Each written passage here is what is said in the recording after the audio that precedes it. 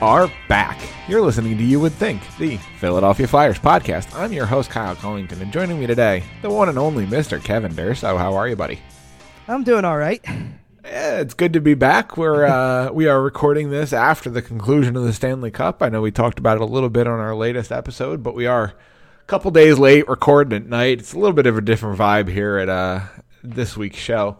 Well, we would have done the Sunday thing, but somebody, a couple teams had something to say about that, so we held off for the end of the Cup final, and now that it's been awarded and all that, we can move forward with this. And off season's here.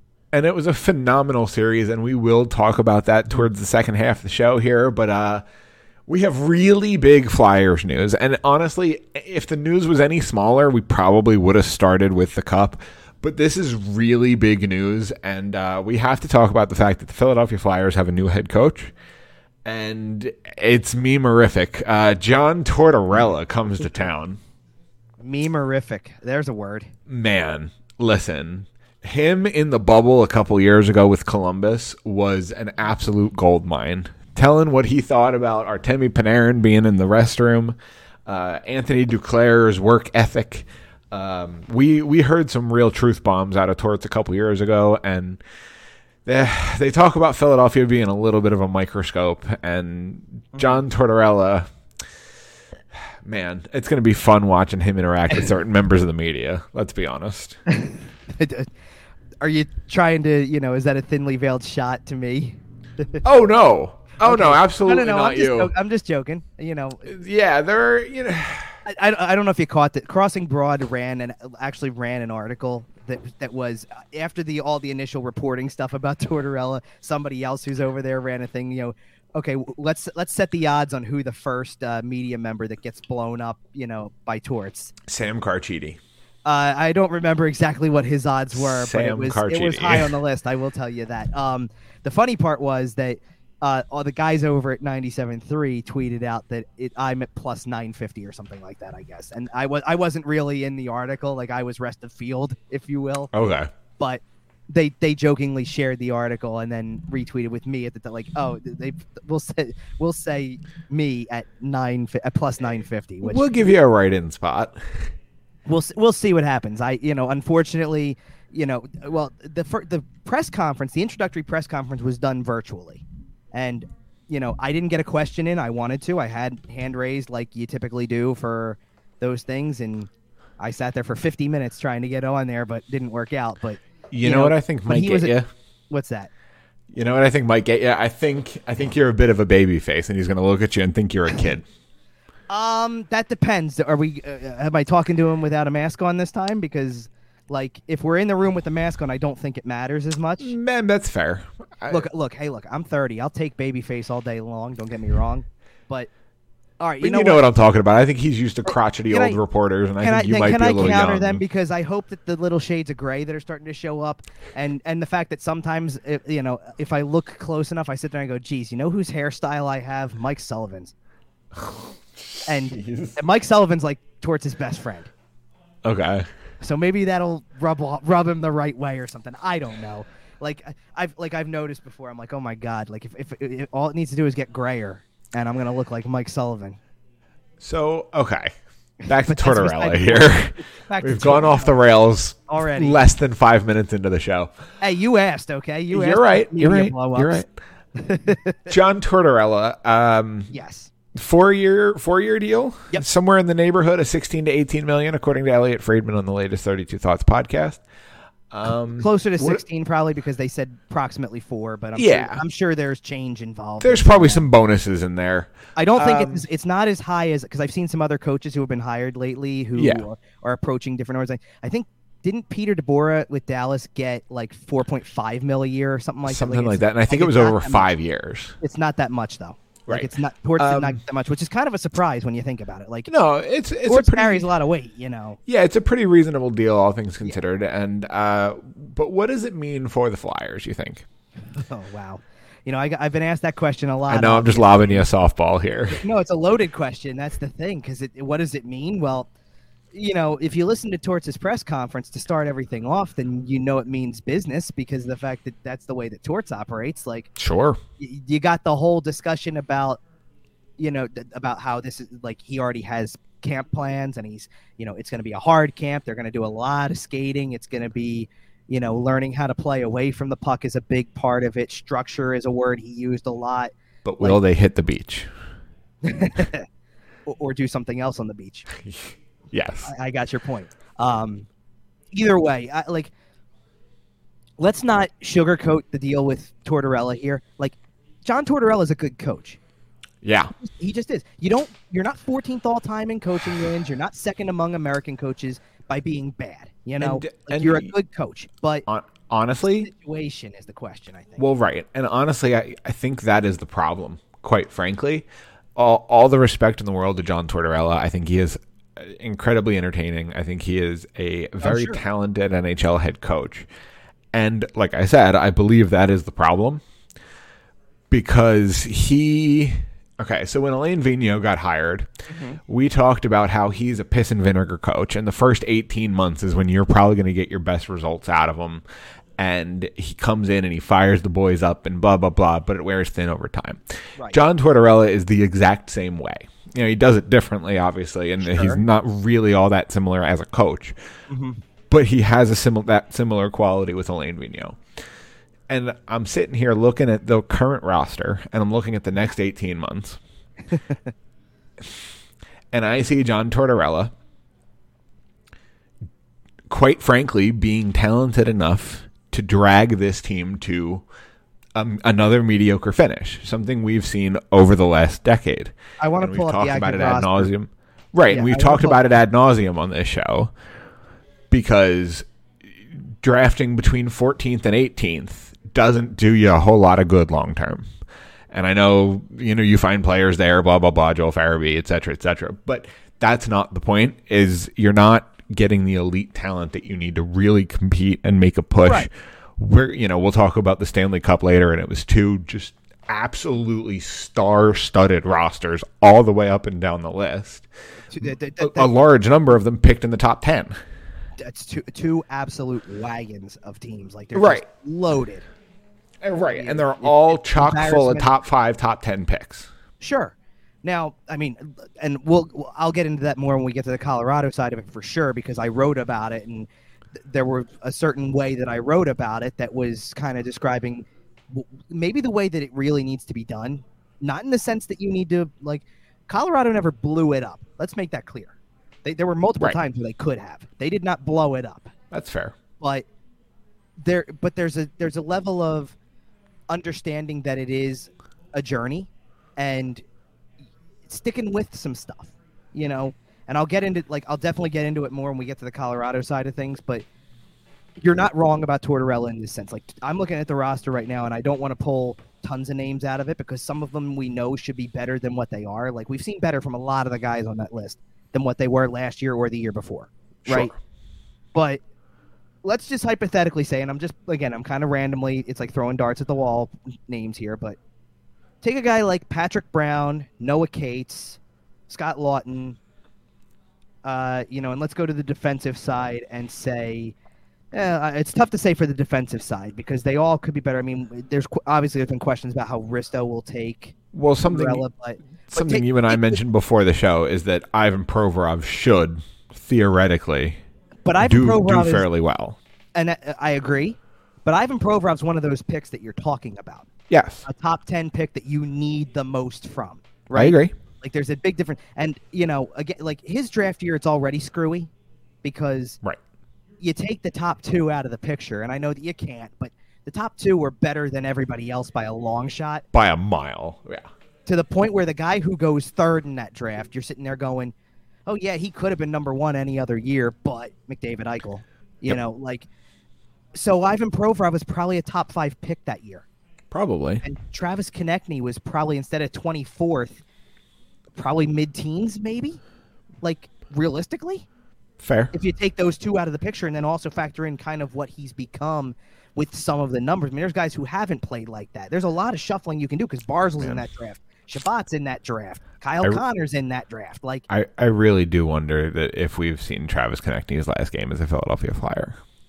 Here's what I will tell you again, and I stick by this, and I've stuck by this the whole way anyway, but I really do now with Tortorella being hired.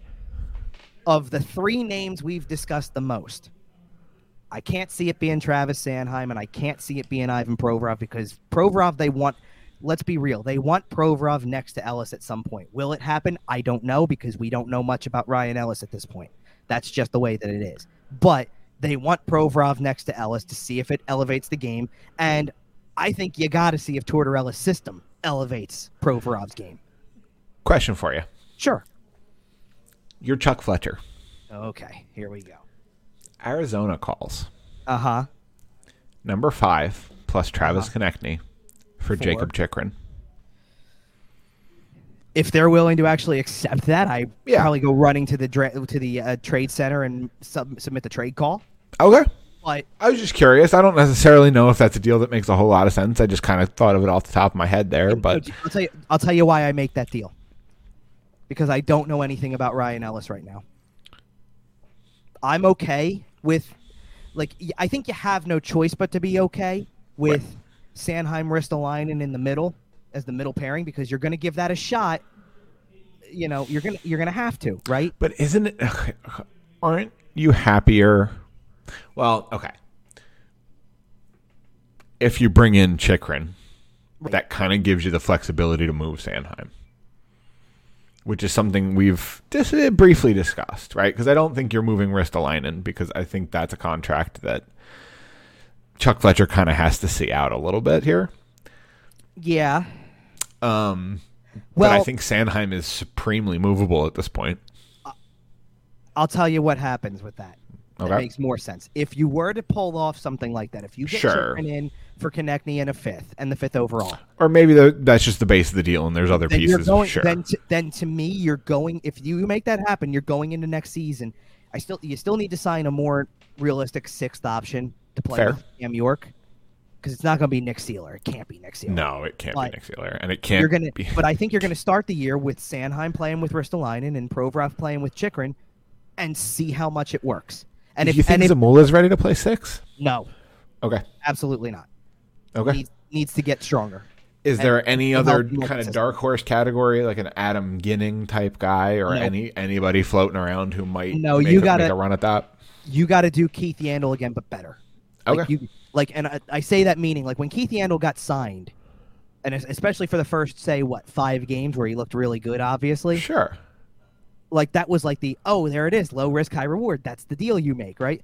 You got to think low risk, high reward here. And sure. And just be smarter about it. Don't pick the guy who's attached to an Iron Man streak that you feel chained to. Pick a guy who you know that if he can't play, he can't play, and you can try something else. There's no way he would come here, but a Zach Bogosian type. I think he actually has one more year left in Tampa. That's a good comparison. But that's the kind of guy you're looking for, a guy who can play 12 minutes a night and be okay. Yep.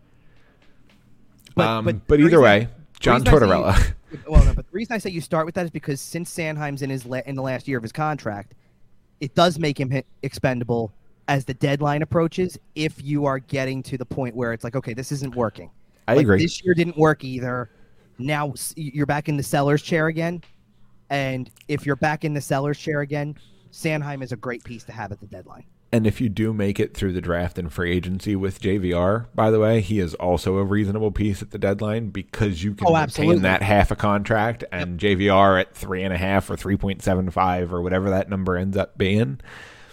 That's worth something to a team. And you try to get some picks back or a pick back or whatever. Right. And if you go through a team like Detroit or Arizona who can retain some cap for a pick in their favor, you can get that number down to a very reasonable number for a guy who can play second power play unit on a playoff team, no doubt, as the net front guy. Right. Yeah, exactly. So either way, John Tortorella is in, and one of the players that he will be commanding this season will be getting a little bit of a later start. So I did want to mention here that Joel Farabee had surgery. Will miss 3 to 4 months is the current estimate, but with this joke of a medical team, who knows? We'll see. Sorry. So, Joel Farabee will not be ready to start the season. Theoretically, if all goes according to plan, he won't miss a ton of time, to be honest. He should be back, Thanksgiving-ish at the latest? It's tough to say because let's not sugarcoat the surgery. It's it's the Jack Eichel surgery. Okay.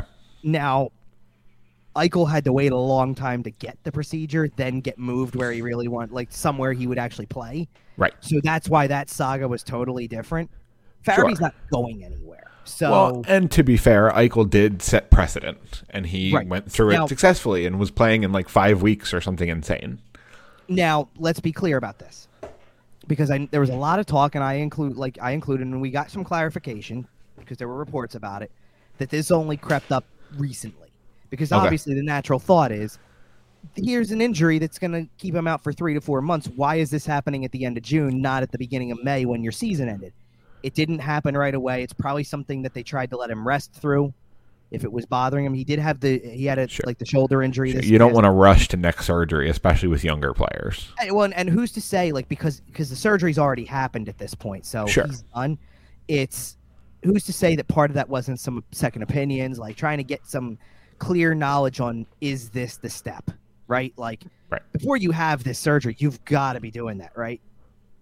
But absolutely. But this goes back to, and this is what I tweeted once the news came out, was this is why you can't hope on injuries. And I want to pump the brakes on that a little bit because to me, like, listen, Kevin Hayes came back from injury, like, multiple times, but really when he came back that final time for the last couple of months was as good as he looked all year. Absolutely. You saw, like, okay, he actually looks healthy now, and he looks like he can play. So you saw that he put up points in that little stretch of time. Now, so assume that nothing changes, and I don't envision that it will. Like, it seems like he's past that now, so he gets to do the normal off season again and not have this hopefully come up. But, you're still hoping it doesn't resurface, but it's a lot more reasonable to say, hey, listen, we finally figured out the problem at the end of last season. He had the procedure because of the infection that they found, and now he gets to really rehab it the right way. He played when he came back. He looked good when he came back. It finally wasn't a problem. So, okay, you can be optimistic about Kevin Hayes. You can also be optimistic about Sean Couturier, who by the end of last season, after being out for the whole year or most of the year with the back surgery that he had, was skating already. So you can be optimistic about him too, because you're like, okay, he was already on the ice. He's already trying to work his way back. That doesn't change anything. So he was close to coming back at the end of the season. If there was conversation about it. Well, like here's what it is. I don't think he was ever close to coming back knowing where they were. But let's say they were a playoff team, just hypothetically speaking. He would probably have given it a go.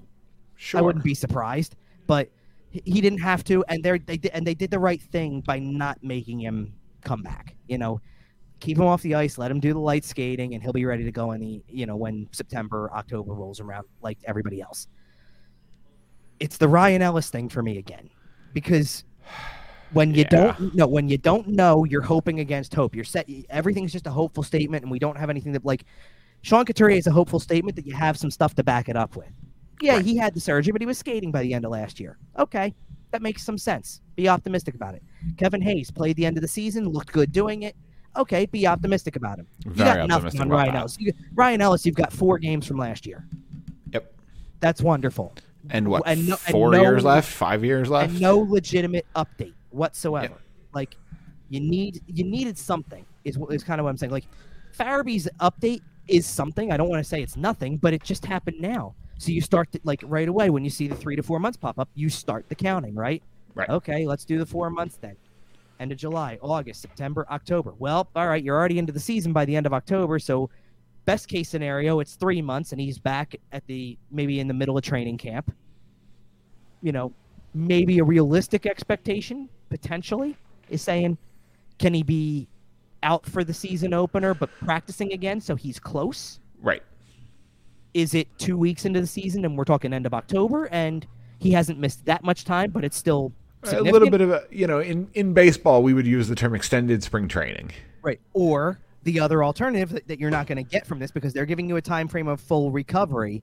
But what if it's not perfect? And what if this is, next thing you know, it's Thanksgiving and he's just getting back, and a quarter of your season's gone without one of your best offensive players? At that point, quite frankly, you start looking at where you're at in the lineup or where you're at in the standings, and if you're 10-19 at that point. Like, we're certainly not hurrying him back. Well, right. I think so. That's fair. I mean, it kind of goes both ways, though, doesn't it? Like, you're also not hurrying him back if you start the season 10-5 either. That's fair. No, that's true. If you come out and you play well, and I'm not trying to make that an expectation. Quite frankly, they shouldn't hurry him back no matter what. Well, right, but I'm saying if you're winning, you don't feel like you need to go to that well yet because you're going, okay, you're surviving without him. He continues to get closer and closer, and, right. It becomes a benefit. It becomes, that extra addition that you just get. It's internal. That addition. Extra juice when he's ready. Right, but it's internal additions. You don't ever it's not. You don't have to do anything to go get him. He's there. It's when he's healthy. Okay, great. You get to a certain point where you survive without him, then great. But I just don't know, and that's part of why, to tie it back to the Tortorella thing, because I feel like, listen, first of all, and I felt this way with Alain Vigneault as well. You don't want to fall behind in a camp with this guy. Okay, I'm going to ask you two related questions. Sure. I'm going to ask you not to elaborate too much. Okay, that's fair. I know we have a lot of stuff to get to still. Do you see a world where the Philadelphia Flyers make the playoffs next season? Do I see one? Sure. Okay. It's a hesitant sure, but I say sure. Now, my next question is, do you see a world where the Philadelphia Flyers are a good team next year? What's your definition of good? Realistic contender to win a couple of playoff rounds. No. Okay. Not to win a couple of playoff I think that's rounds. fair. I mean, listen, anything can happen in a playoff round, sure. Well, I'll not to try to not too crazy elaborate on it, sure. But I will say it like this. One of the things that I said about, and I think I said this on 97.3 at one point in time when talking about Tortorella is, listen, I think a successful season next year is not measured in how many games you win, how many, points you get, how many points out of a playoff spot you finish. I don't think it's measured by any of that. You could finish in dead last place for all I care. But if you're doing it while looking competitive and kind of having at least establishing an identity to your game, I think you've had a successful year. Right. Because that's fair. You need to see something let's go this way. Is anybody going to complain if his team finishes in dead last this year? No. Well, exactly. Quite frankly, it's a pretty good year to finish dead last. Exactly. So that's what I'm saying. It's because why?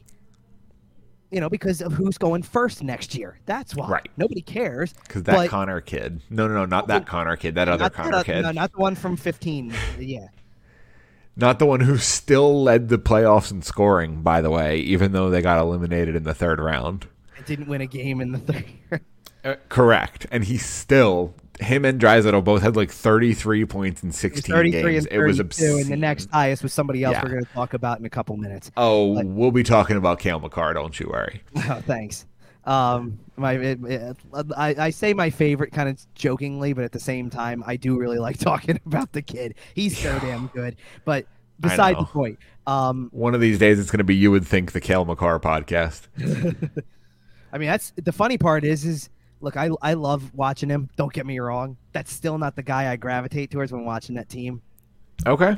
Do we want to dive into this, or is there more we have to talk about on Tortorella? I'll put on the Flyer thing first because it ties into the Tortorella thing. Because you're asking me, you've also asked, is Tortorella, because he's a good enough coach to maximize guy, and that's why I brought up, if Patrick Brown's playing on this team next year, getting into the lineup, fourth line kind of stuff. Right.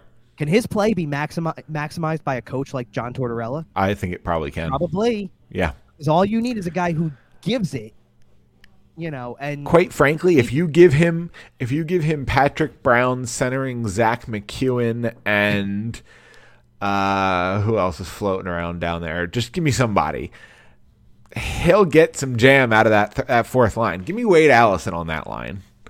That's a fun little fourth line. I'll give you Wade Allison, but please don't with the other two. Listen. Patrick Brown's under contract for next year, so and he's my 13. Okay, that's fine. If I need somebody in a pinch, he's my 13. That's fine. And you're okay with it. I'm not focusing in on McEwen, and I'm leaving spots open. I wrote down a lineup at one point in time. Hypothetically thinking, let's put the most natural big splash free agent into the lineup that we can, and you already know who it is. So, is it Kadri or Johnny Hockey? It's Johnny. Okay, because it's one of the two. So let's no, but I'm saying so. Let's just hypothetically speaking, naturally slide. And this is before the Farabee injury, so Farabee was part of this lineup, sure, obviously. And you got Couturier and Hayes up the middle, and I even as again, the gut feeling that I have that I've had for a long time that Konechny is not going to be on this team because I feel like he's trade bait. I put him in that lineup because what I was really trying to do was price it out. Although I think you're moving him just to try to get the money for Johnny Hockey. No, I'll tell you who's not in that lineup. Who probably you're not gonna like hearing it, but I'll go there anyway because I have to. Obviously the one area where you can try to free up some cap space immediately is James Van Riemsdyk. Yeah, you've got to try to do that. You have to. And if you can somehow find a trade partner that takes the whole contract, it's your lucky day. Go ahead and sign off on that one right away. If you have to retain some money, if you can pull off the 5-2 split and retain $2 million, it's better than the buyout. You're okay with that. Well, it's better than the buyout, so you might as well take it. And there's only 1 year of it left. Well, and especially if it's straight up. Yeah. If you're not giving up anything else, no sweeteners, no picks, no nothing. JVR with that money split for a conditional seventh. Fine, whatever. Right. But I've heard this. And the condition is that JVR has to score 65 goals. I like that. But let's think about the possibility of throwing we all know Chuck Fletcher's seat is pretty warm at this point. That's an understatement, obviously. I think it has to be. So when you acquire a first-round pick for Claude Giroux, if you need to trade that pick to get all of JVR's salary off the books, you might, if you're in Chuck Fletcher's seat, you might do it because you might do it because of the fact that the pick's not until 2024. It's going to be it could be the only chance you have to utilize the pick. You're holding it for nothing. And it might not be till 2025 if Florida falls off a random cliff that year. You're looking at a guy who's not going to help you. If you're looking at Florida as a good team, the pick's going to be in the back half of the round. You're looking at a guy who's not going to help you for 6, 7, 8 years. Chuck Fletcher doesn't care about that guy. The organization doesn't. He cares about right. Well, sure, but Chuck Fletcher in particular values his job far more than that guy who might help the GM after him. Well, and listen, there's a lot of time between now and 2024's draft that for anything to happen to Chuck Fletcher, for that pick to be utilized. If nothing else, just be careful what you use it on if you're going to use it. If you need to do something else, if that first is valuable enough to improve your team with a real player, instead of just freeing up cap space. Now, granted, we did this last year, right? Because when Shane Gostisbehere gets traded with 2 picks to open up cap space, and the return is we're making a trade for Rasmus Ristolainen, that's what it's automatically associated with, right? Yep. Now, if you trade the first round pick in 2024 with James Van Riemsdyk, free up cap space. It's associated with the Drew trade. No, I'm saying because who do you sign in response? Yep. If you sign Johnny Gaudreau, then it's like you traded the first pick for the first rounder in 2024 for Johnny Gaudreau. Quite frankly, I don't think that's the worst trade.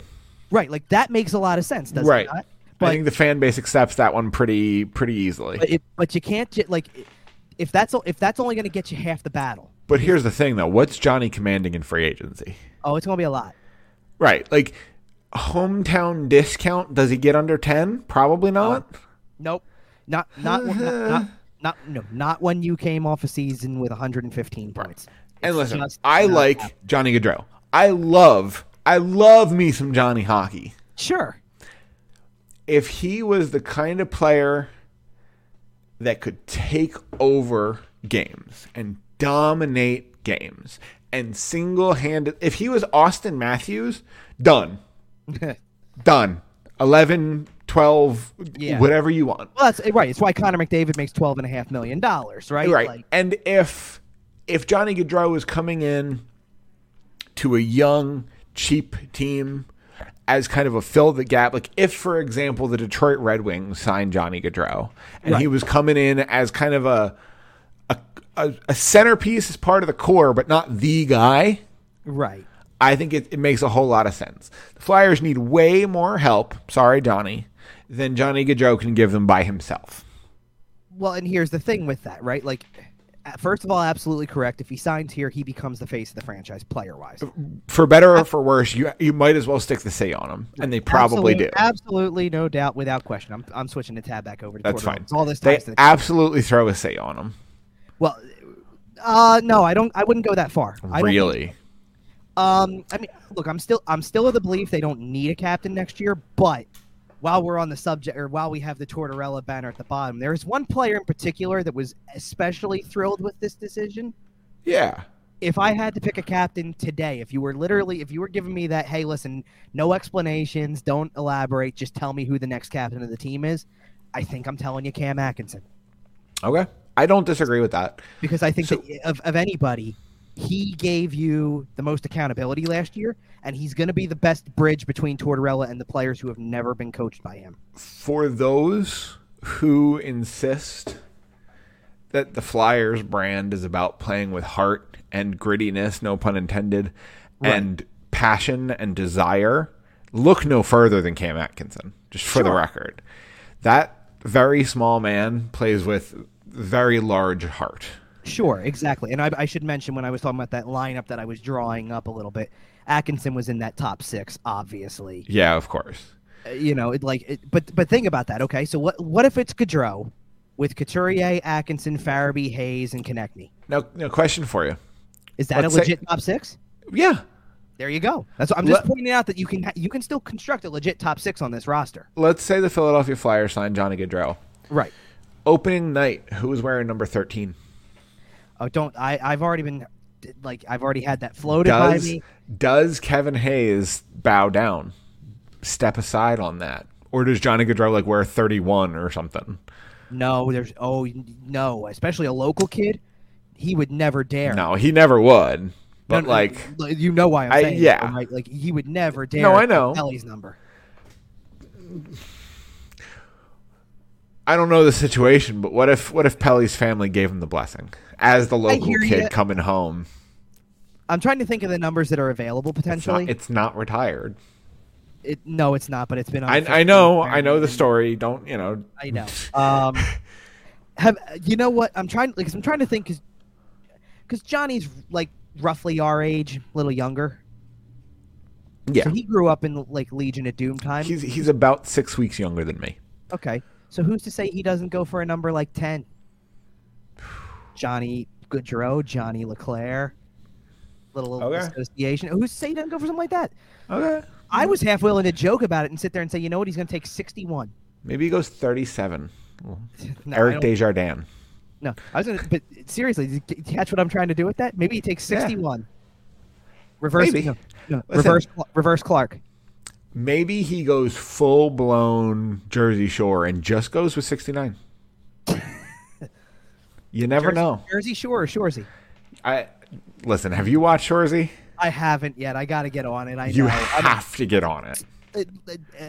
I'm saving this for the next episode, but it's been a little bit of a month for me. Listen to me. If you're watching on our YouTube channel, I'm looking directly at the camera. I'm pointing at you right now. If you're listening to this show right now, go to Hulu. Type in Shoresy, Shoresy. Yes. It is 6 30-minute episodes. It will take you 3 hours. Go. Anyway. Yes, I will get on that at some point very soon. I promise that, because I've already seen clips, by the way. It is hysterical. The clips are hysterical. John Morasti and the Nolan brothers are both, in every episode, featured players. And it's been a while since you've seen Nasty John Morasti, and he looks fantastic. Okay. And I'm saying that because he would tear my arms off and beat me with them. All right.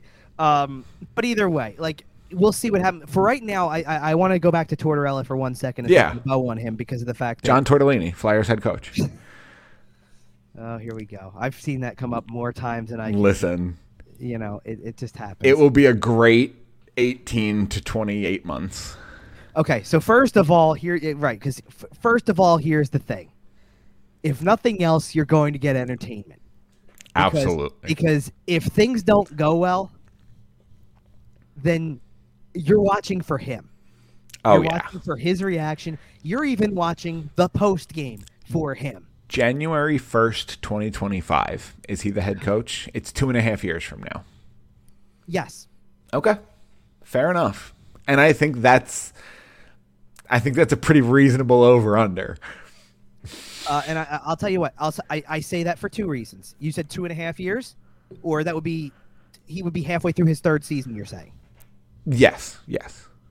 Okay. I highly doubt that half a season after they finally stop paying Alain Vigneault while paying John Tortorella, that they're going to do the same thing over again. That said, I think by that point, you better have something better to put out on the ice than what you had last year that he can work with even better. So, but right now, think about everything he said in the press conferences, everything he's doing. So a week ago, it was more of an informal, and I didn't go because I didn't really know when it was going to be, that kind of thing. He did an informal meet and greet with media members. He did a question and answer session with season ticket holder type stuff at the skates at the training center. Sorry. And he's done things like he went to the graduation ceremony for Snyder Hockey. Like, he's trying really hard to put himself out there to make himself part of this community. He's talked immensely about the amount that he loves the city. And has thought about coaching here for a long time, back to 2004. Well, right. And so I actually entirely forgot that he coached that Lightning team. Oh, really? How it rips your heart out. I know. And it's one of those things that I think I had kind of trauma blocked it out of my head. Right. Because Tampa just absolutely owned us for about 6 months there. Yeah. We're not talking about it. It's fine. Trauma. So I had blocked out of my mind that John Tortorella was the coach of that team, and I heard him mention it, and I just went, "Oh, John, ow." Yeah. Why are you ripping the Band-Aid off like that? I forgot about that, and ow, that still hurts. Thank you so much, Vincent LeCavalier.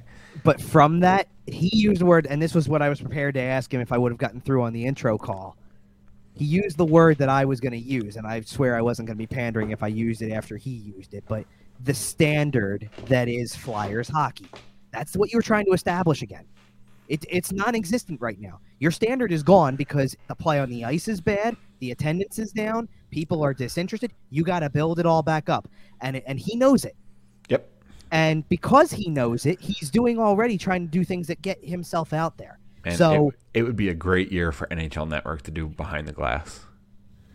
Well, can I say something about that too? Because I feel like, to an extent, that really endeared people to Alain Vigneault when it started, because he was new. Be a bleeping Flyer. Right. He comes in. That's the first thing you get from this guy, essentially. And but then they were good throughout the course of that season. They were good. So as you go through that process, as you go through everything, and he's having a good, obviously he's having a good time because they're winning. The message is fresh. Yep. Well, not only that, but when you're ending press conferences with I'm going to have a martini tonight and I'll get to you later. And I just tried to put on that AV smile that he would too, because he would get this big grin on his face, I'm gonna have a martini and I'll get back to you. And he'd do it that too, which is really funny. But that was the fun of it, right? And that was sure, that's the honeymoon phase, and eventually it ends. I don't even know if there's gonna be a honeymoon phase with John Tortorella, because of the fact that John Tortorella just comes in and starts hammering home the point. We gotta be tougher. Fair enough.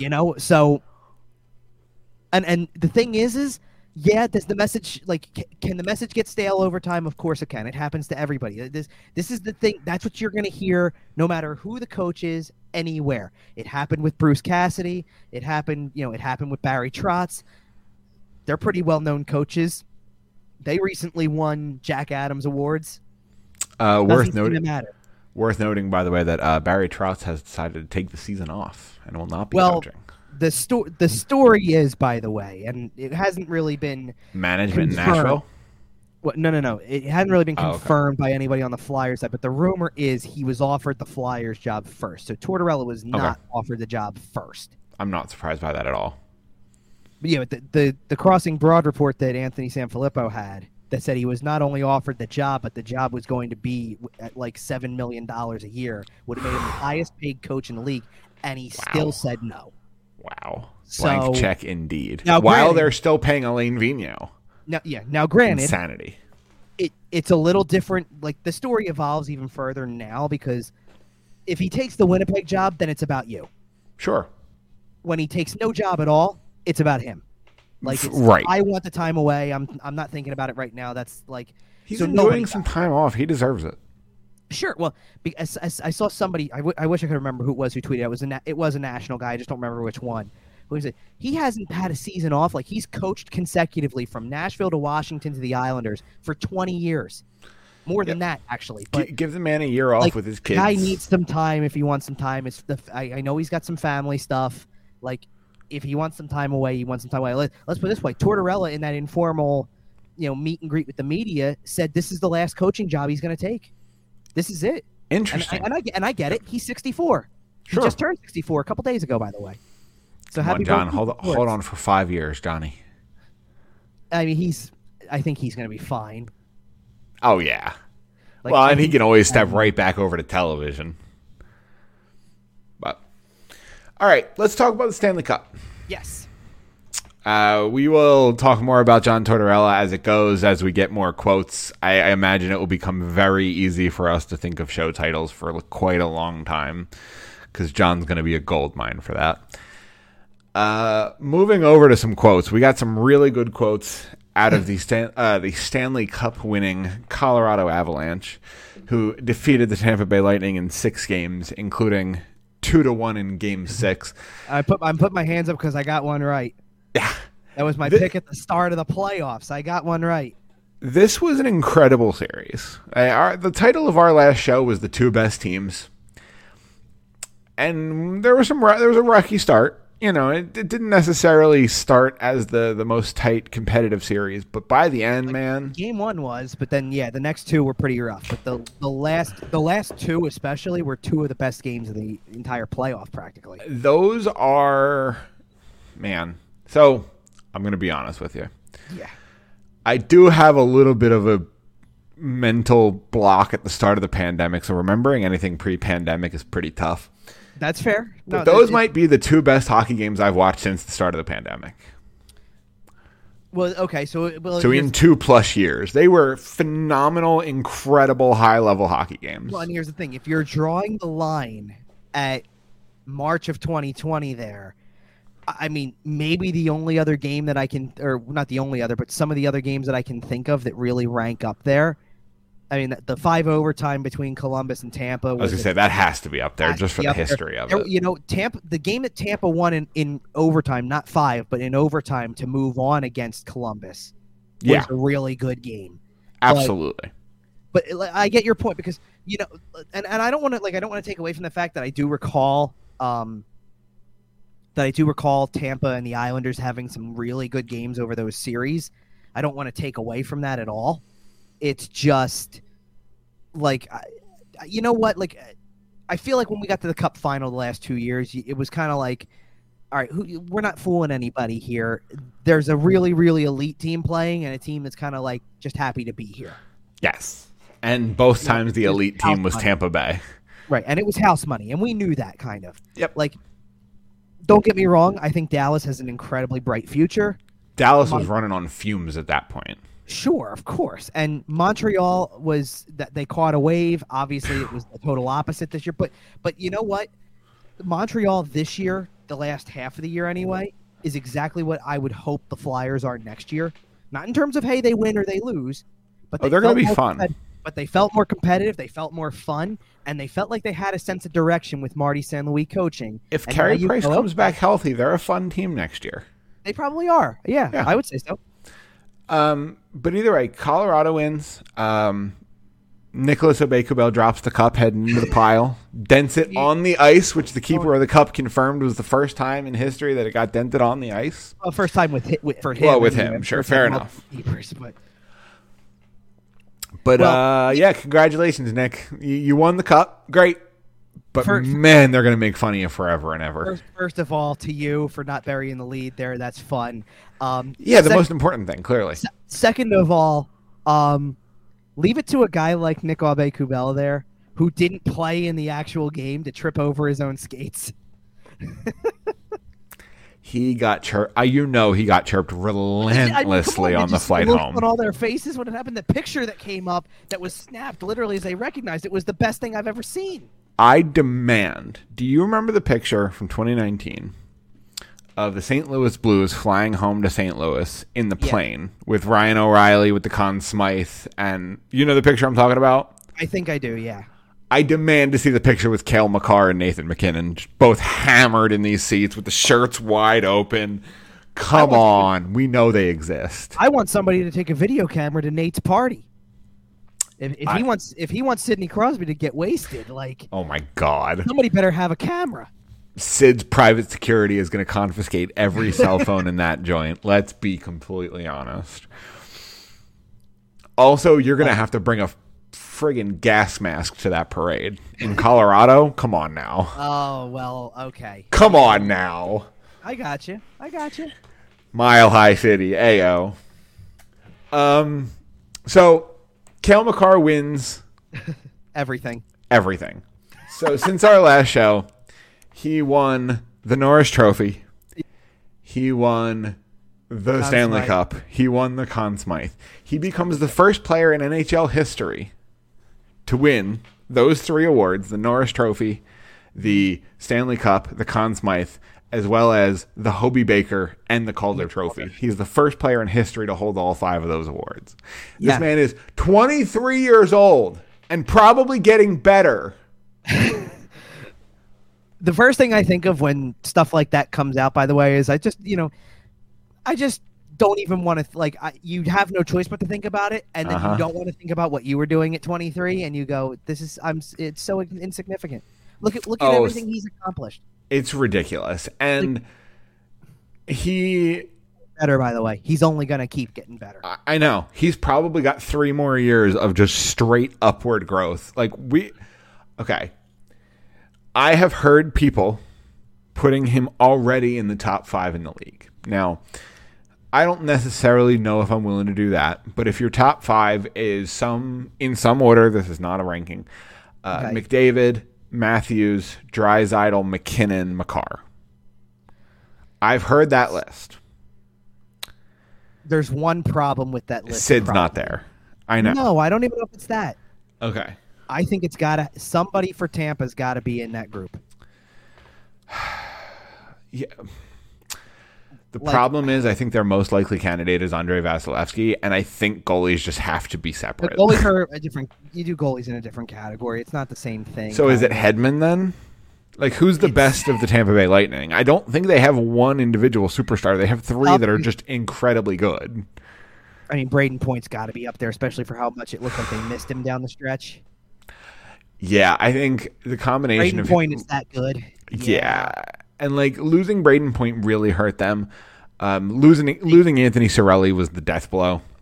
I mean, he played, but but he wasn't. At what strength? Exactly. That was 20% Braden Point, and honest to goodness, and this is the sad part about it. Braden Point's probably their best forward at this point.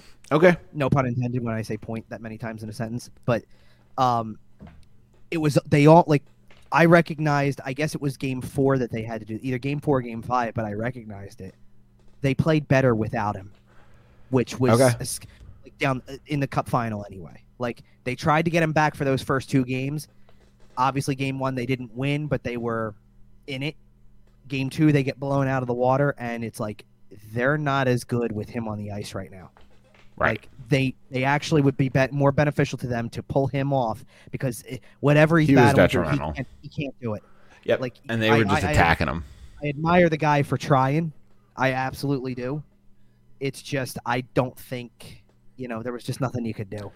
No, and the kid is 22 years old or whatever it is, whatever ridiculous number his age is right now. He points a little older than that. I think he was 22 when all that started. Okay, fair enough. But he's another guy who's just going to get better for the next couple of years, and it's not even fair that Tampa got him. Okay, yeah, Braden Point is 26 now. So he's 26. Wow. Holy. Okay. So it feels right then. That's what I'm saying. He feels like he's in, maybe not even in, entering the prime.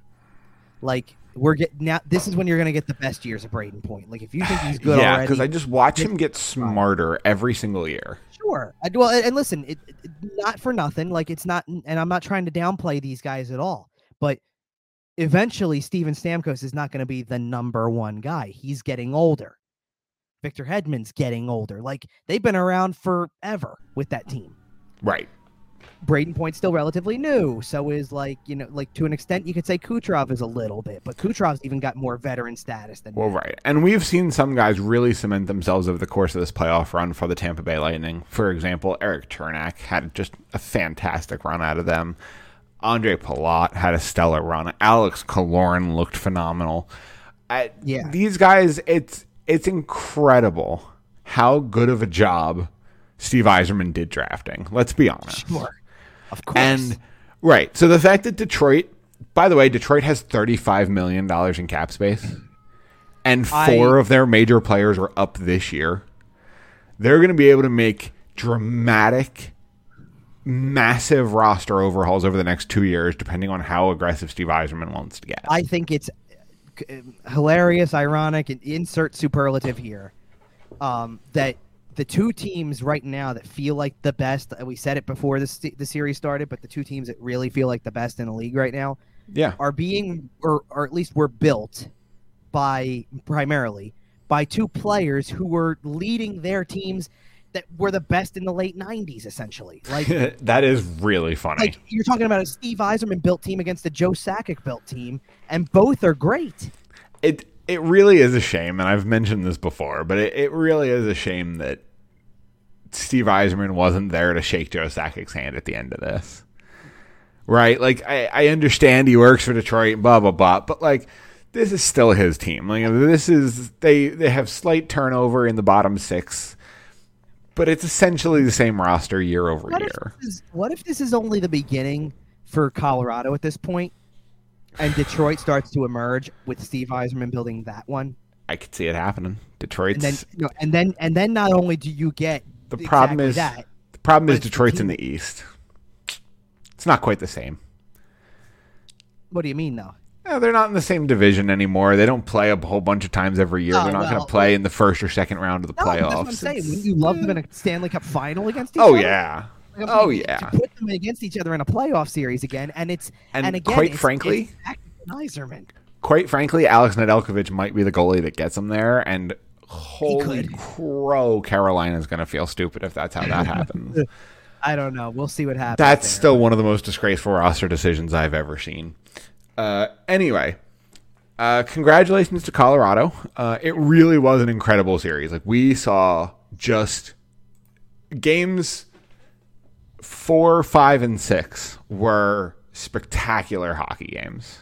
Yeah, I mean, well, game 4, obviously, and everything within it aside, like, because at the end of the day, and I went on the radio the day after this game, because there was obviously some controversy, and I stayed up after the game, the hour after, as they're talking about, because I didn't even realize, like, in the moment, you didn't even realize there was anything to talk about. Then all of a sudden there was buzz, because John Cooper took one question and got up and left, and everybody's going, "You'll see what I mean on the video." Oh, wait, let's go look. Oh, too many men. Wow. Right. No, and when SportsCenter had the one look, I watched that, but I sat here, I'm not joking you, for probably about 25 minutes watching the same minute over and over and over again. Yep.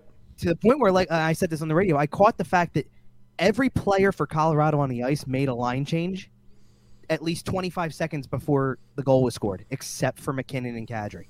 Yep. That was the only change. It's not like it was a full, fire wagon change here. It was one player.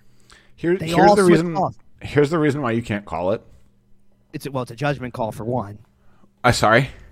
Judgment call for one. So, like, well, right. That's no, but that, like, for those that are nitpicking, those that are upset about it, yes, Colorado had 6 players on the ice there momentarily, and I'm not going to talk about bench safe zones and getting off the ice. No, I'm not going to talk about that. I highlighted it anyway. Like, I get it. Colorado had 6 players on the ice. Tampa Bay had 7. Yeah, they were making a fire wagon change, not quite, right.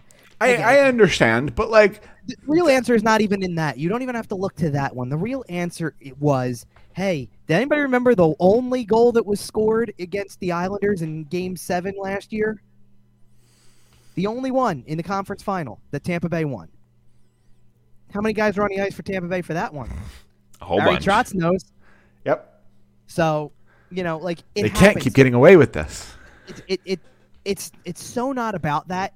Like, to me, no, absolutely not. And beside the point, like, because you can't, like, don't make that challengeable or anything crazy. Like, no, if you go so far as to make something like a line change challengeable, then everything in the game's going to be challengeable, and you will have challenges galore. We also have to put a timer on the challenges. Yeah, because twice in the Stanley Cup Finals, we saw John Cooper. Let's say maximize his decision-making time. He really took that decision-making window and stretched it out as much as he could. And you started to see as the series went on, with stuff like that, because John Cooper was very outspoken about, like, not outspoken, but like he definitely milked the challenge time. Right. He was outspoken about the line. He tried to challenge it after Kemper came to the bench and got his equipment adjusted. Right. And he very clearly had like 2.5 minutes to look at it. Like, Kemper was getting his equipment adjusted for a long time. We have to have a pitch clock on this. You have to. There's supposed to be one in place. It's 30 seconds. We have to be enforcing it, even if you want to bump it to 60. Right. Even if you want to bump it to 60, because 30 is a little quick. I'll give you that, because it's probably going to take you 5 or 10 seconds to get the replay. And then you got to look at it a couple times. You got to make a judgment decision. 30 is a little quick. Right. But if you put a 60-second timer on it that goes off with, like, right after the goal goes in the net, do it like a timeout timer. And when the horn goes off, you make a call. Challenge, yes or no. So thumbs up, thumbs down, like the arena. Right. Now, I want to say this because I feel like you saw it as the series went on from all of that type of stuff. Like, you knew it was going to happen because they had already won 2 in a row. You saw the target on the back. You saw the villainous nature of the team, in the sense that, look, everybody wants to beat the team that's the best too, and everybody kind of starts to love to hate the team that keeps winning. Absolutely. Like you saw it with every complaint that they had about this, that, or whatever. Like, yeah, I don't need to hear John Cooper whining about calls. Quite frankly, I don't like anybody whining about calls, especially once we get into the conference finals or Stanley Cup final. No, I hear you. And I thought, like, because they're not going to call it. And I thought at the end of the series, he didn't go there, which is good. Like, yeah. Tip your hat to Colorado. Focus on that. He turned around and said the only bad break they got was that Kucherov's stick broke.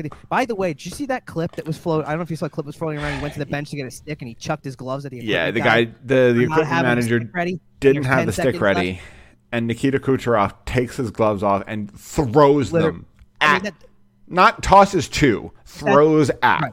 But that's why I'm saying that's what creates that villainous nature of them, because you see Pat Maroon two-handing Josh Manson in front of the net because he didn't like the fact that call went against them. Like, so these are things that happen in a game, and you take them and you go with them. There was how much time? Like, there was a period and another 6-7 minutes left, or 5-6 minutes left in the second, when they go down 2-1, and he's slashing the back of a guy with 2 hands. So if you've been listening to this podcast for a while, you know that I make the occasional professional wrestling reference.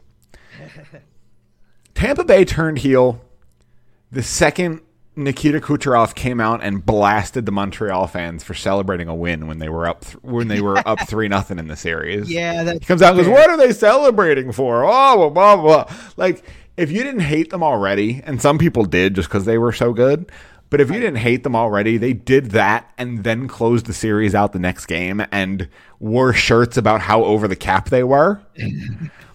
Full-blown heel turn. Full-blown Macho Man dropping the leg at Bash at the Beach 96, joining the NWO. Full-blown heel turn. Nikita Kucherov does not care what you think. Number one bull. Number one. Are you kidding me? Are you kidding me? But seriously, like, here's the thing. I almost don't mind it then, because, like, okay, you just won the Stanley Cup for the second year in a row. First of all, it felt like a real Stanley Cup win, not the year before when you did it in an empty building. Fair enough. I get it. Emotions are high. You're drinking. Like, clear. Hey, there were 5,000 fans in Montreal. Like, but let's do this. Like, let's be full. Like, we saw it. Nikita Kucherov comes in to do that post game. He doesn't have a shirt on. He's got 2 cans of Bud Light with him. Like, he's having the time of his life, and he's probably not quite in control of, like, the filter's not probably turned on. And his filters were already the thinnest to begin with. Yeah, you know what I mean? So I get it, but it's not, like, that's why I'm saying it's not that. It was, like, and this is kind of a football thing at this point, but why do people like when Tom Brady loses? Because it's not he's Darth Vader. He's the bad guy. But it's not just because he wins all the time. It's because when he loses, he's looking for a call. He's looking for what just happened. Why did it happen? I'm pissed off about it. And it's fine to be pissed off about losing. Like, I honestly, for Tampa Bay, I think that not winning this series and being the hurt team by the end of it and the tired team at the end of it humbles them. I will give Tom Brady credit. He's gotten pretty cool as he's gotten older. I saw a TikTok of him a couple of weeks ago, and he goes, "Hey, guys, the tuck rule game, I know. It was a fumble." Like, it's just the funniest thing. He's got a sense of humor about it at this point. You know, doing a tell-all documentary will do that to you. But having $1 billion will also give you a little bit of security to kind of say whatever you want. What do you mean having $1 billion? It's signing the contracts to play football, to then broadcast football. And oh, by the way, he's got his own, like, was it a marketing company or a multimedia company or whatever the hell it is? Oh, and also your wife, your wife is a multi-millionaire supermodel in her own right. Tom Brady's never allowed to complain about anything. I don't care if Tom Brady's house burns down. God willing, it doesn't happen. God willing, if it does, nobody gets injured. Tom Brady's not allowed to say a word about it. He's got insurance. I don't care. He's got more money than the insurance covers. Right. I mean, for real. But either way, but you, like, I think that this is going to humble Tampa Bay a little bit. Like, okay, you got put in your place a little bit. Like, I'm not taking anything away from them. 6 times in the conference final and 3 times in a cup final in 8 years is no slouch of an achievement. You're right up there. I also think there's a real chance they come back next year and just go scorched earth. Sure. And just come in like the Jordan Bulls and go 72-10. Not literally, but could you imagine? Oh my God. It actually kind of wouldn't surprise me. Right. You just need Brian Elliott to win 10 or 15 games for you, and Andre Vasilevsky will do the rest. It's just, I mean, they win the President's Trophy in January. Yeah, I mean, because John Cooper was right, because I did listen to what he said at the end of the whole thing in his press conference, and first of all, I thought it was really classy of him to bring up all of his assistants with him like he did when they won. You know, we did this together winning, we'll do it together losing. But, you know, he credited Colorado, but you saw the determination. Like, hey, listen, it's okay. It's like, it's not just that we lost. Like, we lost to a really good team, obviously. So that's not the that's not the thing about who says we're done. Yeah, and that's what you should say. Don't take away from the 6 of the last 8 years conference finals. Like, just because they don't enter the conversation with the Islanders of the '80s and teams like that put together more than 2 in a row, there's nothing wrong with being 2 in a row. Are they the best team of the post lockout era? Yes, without question. Of the cap era? Yeah, I'd say so. Because it only gets harder, and to do it in the middle of like what they were doing it in the middle of, where there is like, even when Chicago was winning 3 times in 5-6 years like they did, and the 2 for LA and all that type of stuff, for the back-to-back for Pittsburgh, everything was normal, and you adjusted for inflation at that point. You knew that salaries were going to go up, so the cap went up, and it continued to progress. They did this with no movement. Yep. They had to do some crazy gymnastics. They had to sit Nikita Kucherov for an entire season. And beyond that, and he was conveniently ready to play for Game 1 of the playoffs. Isn't it crazy how that works out? Sure, but there's no taking away from how they got those players. They built it over a process. Yep. They drafted incredibly well. They developed incredibly well. Now, if we're going to talk about that, we have to talk about Colorado's process. Because absolutely. That's the process. I wrote about that. I actually called it, like, the article is Avalanche win Stanley Cup by trusting the process. Not trying to make a Sixers reference there, by the way. But here's the thing. Like, you bring Joe Sakic in, and it's 2013. Or it's 14-15, I guess, is the first season he really took. 13-14, they gave him like the executive vice president type thing. Like he was an executive advisor, I think was the title. And so the next year he formally took over as the GM. Now by that point, you already have Landeskog, you already have McKinnon, you already have made the trade for Eric Johnson that brought him to Colorado. And that's pretty much your group at that point. And then under Sakic, the two other guys they get before this whole roster really takes shape is they traded for the rights. I believe he wasn't signed yet, for the rights to JT Compher, and you draft Mikko Rantanen. That was the two things. And that's what they went into the 2016-17 season with. Those are the only 5 holdovers from their worst season under Sakic. It was, and there ironically enough was a reason for it, because your coach that year was supposed to be Patrick Waugh. And Patrick Waugh stepped down maybe 2 weeks before training camp and said, here you go. And Joe Sakic did the only thing he could think to do, which was literally grab the previous year's Calder Cup winner who wasn't even with his organization. He was with Columbus's. So grab Jared Bednar, bring him in, and let's see where it goes. And the first year was awful. Following that 16-17 season, on June 28th, 2017, Steve Dangle fires up Twitter. Oh, I know. I already know what you're going to say because I've already seen it. It's fantastic, and I'm going to tell our audience here. Make sure to take a look at this. He tweets, Joe Sakic really ought to be fired. Look at this nonsense. And then links to that day's cap friendly for the Colorado Avalanche. And it was a mess, and it looked bad, and they had a whole bunch of cap space, and they didn't have any players signed, and it looked bad. It looked bleak, and they were coming off a really poor season, and it looked bleak. Right. That tweet was retweeted by Freezing Cold Takes on Sunday evening. Don't you worry. Dangle brought it up too. Or on Monday evening. He did. He fessed up to it. And he's had a great humor about it. But man, and I was listening to the show at the time. I remember them having this conversation, and they talked about the fact that Joe Sakic's the one who got them into this mess. Should he really be the one who's allowed to get them out of it? And then he proceeded to hit on every single first-round pick he made over the next 4 years, and all those players just helped them win the Stanley Cup. Excuse me for a minute while I pull up the article, because I have I have like in quick list form. Right, because it's Makar, Byram, Newhook. Is there one more name there?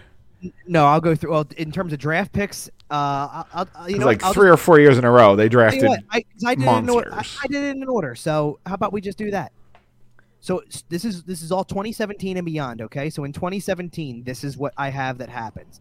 Or actually, in 2017, he only did one thing outside of the draft pick for Makar.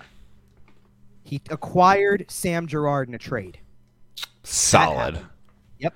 Was that with Nashville? Yes. Sam Girard was part of the Matt Duchene trade. Yes, part of the Matt Duchene trade tree. Yes, absolutely. Sam Girard is part of the Matt Duchene trade. By the way, who played a grand total of 7 games this playoff because he got hurt for the rest of the playoff. Yep, they're going to come back theoretically stronger next year because all their guys are young enough that they're all developing. You get to take more of a load off of Eric Johnson. I know, right? So that was 2017. 2018. Pavel Francouz signs, and Logan O'Connor was signed to an entry-level contract as an undrafted free agent out of the University of Denver. Wow, he was on your roster for this series. Yep.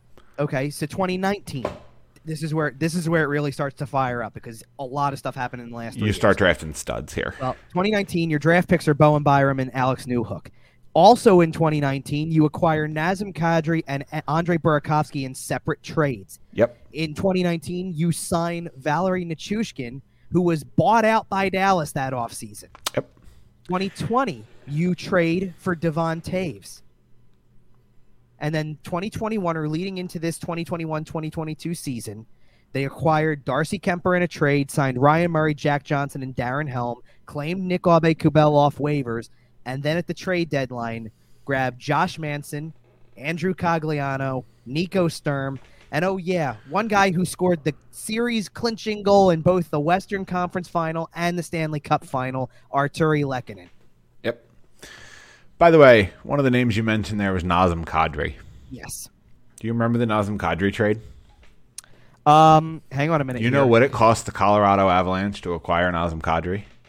Hang on, because this is I've kind of been on a trade tree kick the last couple of days, so I know that it was part of a trade tree too. It's Kadri, Calle Rosen, and a third. Oh, hold on a minute. I looked for what? At this. Yep. Yeah, I'm giving you the one half. Oh, I know what it is. I think I know. It was the deal that Tyson Barrie and there was another player. Yep. But Tyson Barrie was in that deal. Oh God, what the hell was the guy's name? It's like right there too. You're gonna have to tell me, but I know you're gonna say it, I'm gonna hate myself for it. Initials AK. Alex Kerfoot. There you go. I knew it was an Alex. I'm sitting here going, Alex? Tyson Barrie, Alex Kerfoot, and a sixth. Okay, yeah. Tyson Barrie is solid, had a good little bounce back season. Yeah, decent little player. Kerfoot is and a 6th-round pick is nothing. And you got Nazem Kadri and a third. Hello? Did the third turn out to be anything? Did we know? So one of the long-running jokes on 32 Thoughts podcast is that there really shouldn't be a GM of the Year award because the GM of the Year award is the Stanley Cup. Yes, it is. I agree. Did Joe Sakic win the GM of the Year award? I think they do it after, I don't know. I think they vote after the second round. They do, but I don't think they present it until after this. They do it at the draft. They present it. I agree. That's what it is. Right. We'll see. But Joe Sakic should have won it because hello. Yeah, he should. He should win it. So a couple little tidbits here for you from like this roster because I naturally I nerded up for some of this and like went in and looked up some goofy stuff because I can. So first of all, this is not really a nerdy thing. This is just something we remember talking about because a few months before the playoffs started, we were sitting here on trade deadline watch because we were talking about one player in particular who certainly had some options on the table. Yep. And I'm not revisiting that. He made his choice. That's the end of that, right? But do you remember the proposed trade that Colorado had in mind to get Claude Giroux? It was presumably. Let's just presumably. Right. It doesn't have to be to an exact science, but yeah, I'll give you a hint because it was one prospect and was it Jake Sanderson? No. Okay. It was Justin Barron was a defenseman. Justin Barron, right. And presumably it would have been one of the first-round picks that Colorado has in the next 2 years. Not this year's, the following. Right. How about instead of trading either of those first-round picks, they didn't do that. They didn't have to. They kept them both. They have their first-round pick next year and the year after that, so 23 and 24. Obscene. It is obscene. But do you know what they traded instead? Like, they used Justin Barron. Justin Barron got traded at the trade deadline. So did a second-round pick next year. Do you know who they got? Okay. Arturi Lehkonen. Now, the reason I bring that up has nothing per se to do with Claude Giroux. The reason I bring that up is because you make your deals at the deadline to think you're putting the final pieces together. Sure. And one wrong move, like Florida was getting people at the deadline. It wasn't just Giroux, by the way. They were making a lot of deals. They brought in a lot of people. So if you're bringing in Florida was wheeling and dealing. So if you're bringing in a lot of people, you're thinking like Colorado did too. I just mentioned Colorado acquired 4 players at the trade deadline or around those times. If you're piecing together guys to do that, then you're hoping that it completes the puzzle to perfection. Everything fits. It works out. And obviously for Florida, it didn't work out. Right. Now, you got chewed up and spit out by a dynasty. So, but imagine if Colorado makes that trade with the Flyers instead and gets Claude Giroux. Is Claude Giroux giving you what Lehkonen did in these playoffs? Maybe. We don't know. He could. We don't know. But are they also standing there with the Stanley Cup at the end of the thing? That's fair. You don't know. That's the thing. Like this, hindsight's always 20/20 on it, and 20/20 here led them to a cup. This turned out to be the perfect combination. Now, do you want a crazy fact out of the whole thing? Okay. So, I counted up 21 different skaters played in the playoffs for Colorado. Okay. Out of the 21, 16 scored goals. Okay. And out of the 16 that scored at least one goal in the Stanley Cup playoffs, they had, because I kind of found it interesting that guys like Nichushkin was scoring a bunch in the final, right? And you had other guys who did it at various points. He made a dark horse run at a Conn Smythe bid, in my opinion. I did, yeah. For a little bit. But you had all these guys scoring all over the place, right?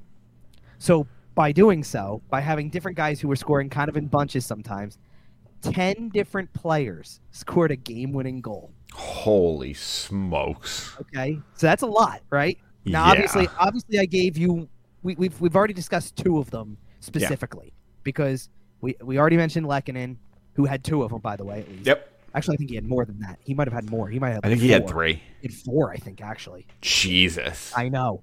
No, 4 out of 16 wins. Talk about a dark horse, Conn Smythe. But and we already talked about Nazem Kadri, who had 1 in Game 4. Do you want to take a chance on guessing the rest? Sure. Okay, because I have a feeling that the answer to my question, or the answer to my little tidbit here, is going to come out sooner than you think. Okay, so we used McKinnon and Nichushkin. I'm sorry, Lehkonen. Kadri and Lehkonen. Kadri and Lehkonen. Nichushkin. Okay, yep. McKinnon had 1 at one point, right? No, he didn't. Did he not? Nathan McKinnon had 13 goals to lead his team in the playoffs, and none of them were game winners. None. Who scored the game winner in Game 6? Was that? Which Game 6? The Cup Game final? 6. Lehkonen. Oh, yeah. McKinnon scored the first goal. That was it. Okay. But you also had, Kadri scored 1. In the previous, Burakovsky scored the Game 1 overtime winner. Makar scored 1? Makar did have a game winner in the list. I think Makar had 2 actually somewhere because Makar scored in overtime against Nashville. Did Devon Taves have 1? No, I don't believe so. Devon Taves. Okay, so Devon Taves had. I'll go back and pull this up really quick because Devon Taves had 5 goals in the playoffs. None of them were game winners. I know Bowen Byron didn't have 1. No, but I don't think he scored a goal actually. To be honest, I know that's why I know he didn't have 1. He did have 4 points though, so I do give him credit for that. Yeah, no, he played well. He had he had tough matchups. You know what? The stuff that always impresses me more about guys like that is never the offensive production. It's how good and how good he was at such a young age. Defensively. Did Logan O'Connor score a game winner? Let me see. No, because he only had 1 also. I thought he scored 1 in the second round. Okay, let me make this easy for you because I'm going to wipe out 3 names who did not score a game winner but scored in the playoffs because they only had 1 goal each. So Eric Johnson had 1 goal, Logan O'Connor had 1 goal, and Sam Girard had 1 goal, and they were not the game winner. Wow. Okay, so now we're getting into the territory. By the way, the other game winner in the 7-0 game. The 1-0 goal. Yeah. Hang on a minute. I actually have to go back and make sure. Was it Landeskog? Landeskog for that one, yes, I believe it was. Okay. Or no, wait, was that Landeskog or Nichushkin? It might have been Nichushkin for that one. I thought it was Landeskog, but okay, I believe it. I thought Landeskog scored the first goal of. Maybe it was. I'm trying to remember. No, Nichushkin scored the first goal of the 7-0 game. You're right. Okay. Somewhere in there, Andrew Cogliano scored a game winner. Oh, they had a 7-3 win against. Maybe it was against Edmonton, actually. Yeah. Or no, sorry. Cogliano scored the game winner in the 8-6 game. Sorry, that's what. Okay, he that had makes sense. 7. It made it 7-3, I think, and Edmonton got it back to 1 before it was over. Josh Manson had an overtime game winner at one point. Darren Helm had the game winner against St. Louis that moved them on in the series. Yep. I already mentioned JT Compher already. No, but Compher scored the game winner against St. Louis or against Edmonton. Yes, that was game 3, I believe. Yeah, I'm looking at it. It was game 3. Okay. We mentioned Kadri. We mentioned Lehkonen, Makar, Nichushkin, Landeskog, McKinnon did not. And there's one more player in the middle who did not have a game-winning goal the entire playoffs. His name is Mikko Rantanen. If you can believe that 2 guys like that, Mikko Rantanen and Nathan McKinnon, did not score a game-winning goal in the 16 wins in the playoffs. Wild. I know. It does not make any sense at all. By the way, Nathan McKinnon's one of those guys I physically watched the weight lift from his shoulders. Okay. Remember how a couple way back in the beginning we weren't on this topic yet, and we said we were gonna talk a lot about Cale Makar, and that's fine. Yeah. We did. the guy who I still get up to watch when I hear Colorado Avalanche is Nate. That's fair. I think Nate is just so much fun to watch. He has, and Makar has it too, kind of, but McKinnon has, when you see him coming through the neutral zone, he's got another gear that he just hits at random right there. Like, it's almost like you see the guy, like somebody up in the press box has the PlayStation controller that's hitting the turbo button at that moment. Like, and yeah, the problem, I'm gonna do that now. The problem is he's built like a Mack truck. He is. Yeah, you see the size of his shoulders. Like, they call him Mac because his name is McKinnon, but it also is a Mack truck. And if he puts his shoulder down and pushes across the blue line, are you stepping up on him? No. Good luck. Okay. I mean, hello? You can only hope to get him to the outside, I guess. But your best case scenario is mutually assured destruction. Right. Now here's the thing about. By the way, they just pump out champions in Cole Harbor, don't they? Whew.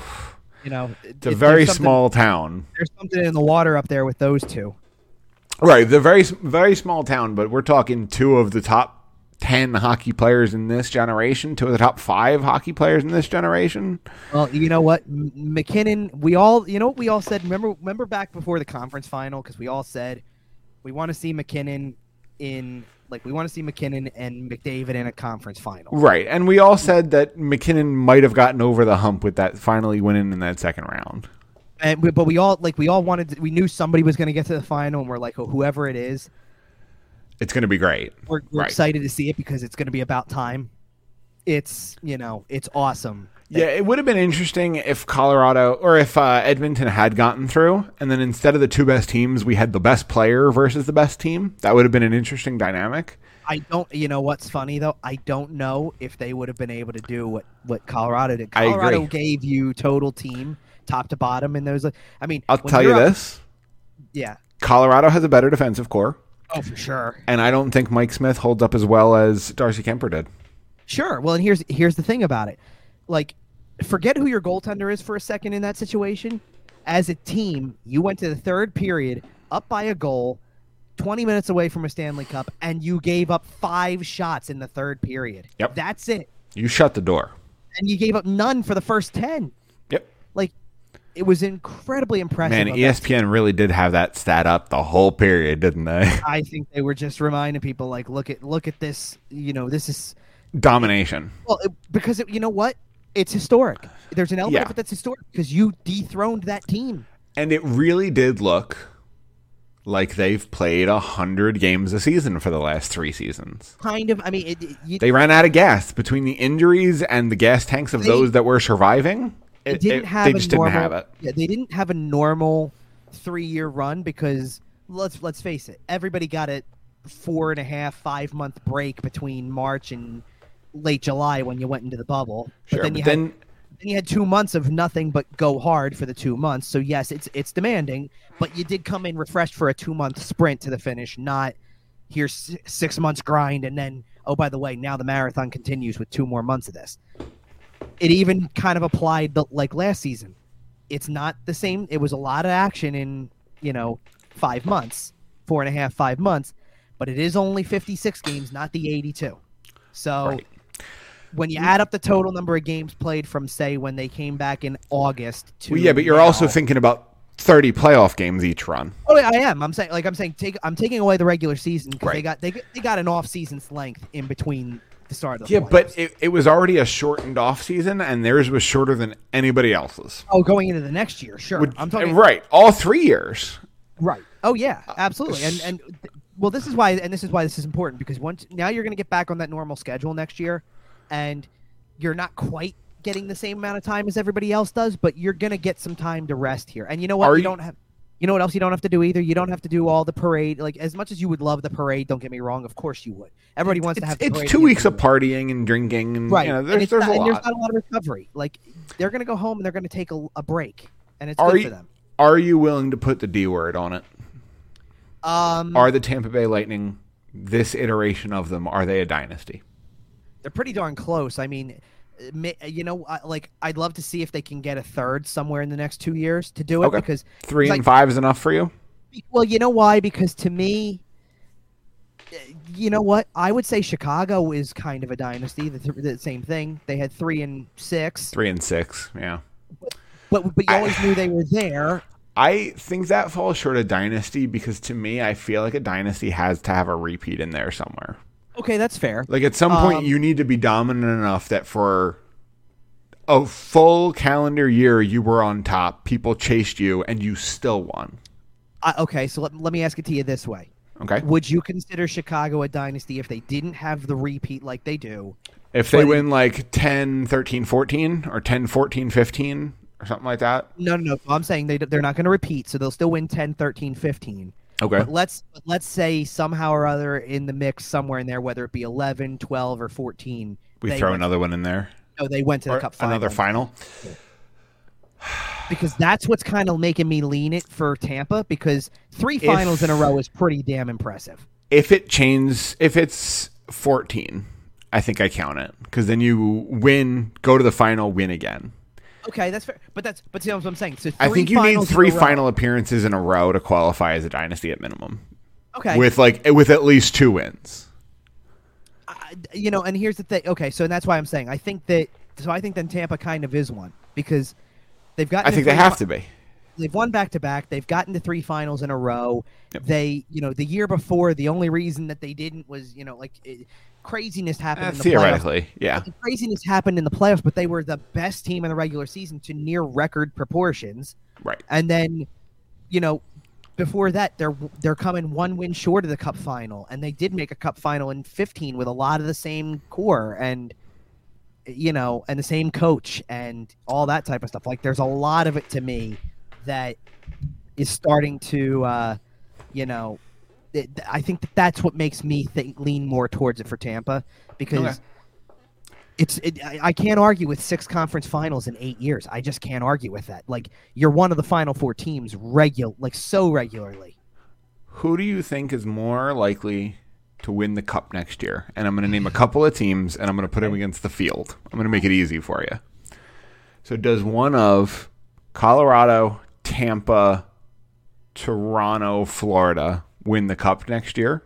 Or is it the rest of the field? I have a little bit of... Okay, so I'm going to break down the 4 that you gave first. Sure. Because I'm not going to go crazy with the field, because the field includes teams that we know don't have a shot. Yeah. I think this is a nice even toss-up. I know. You know what? It's hard to bet against Tampa and Colorado, quite frankly. It is hard to bet against Tampa and Colorado. I'm a little unsure. I'm a little unsure of Florida. Is anybody surprised if we see a Detroit-Pittsburgh situation and we see both these teams here next year?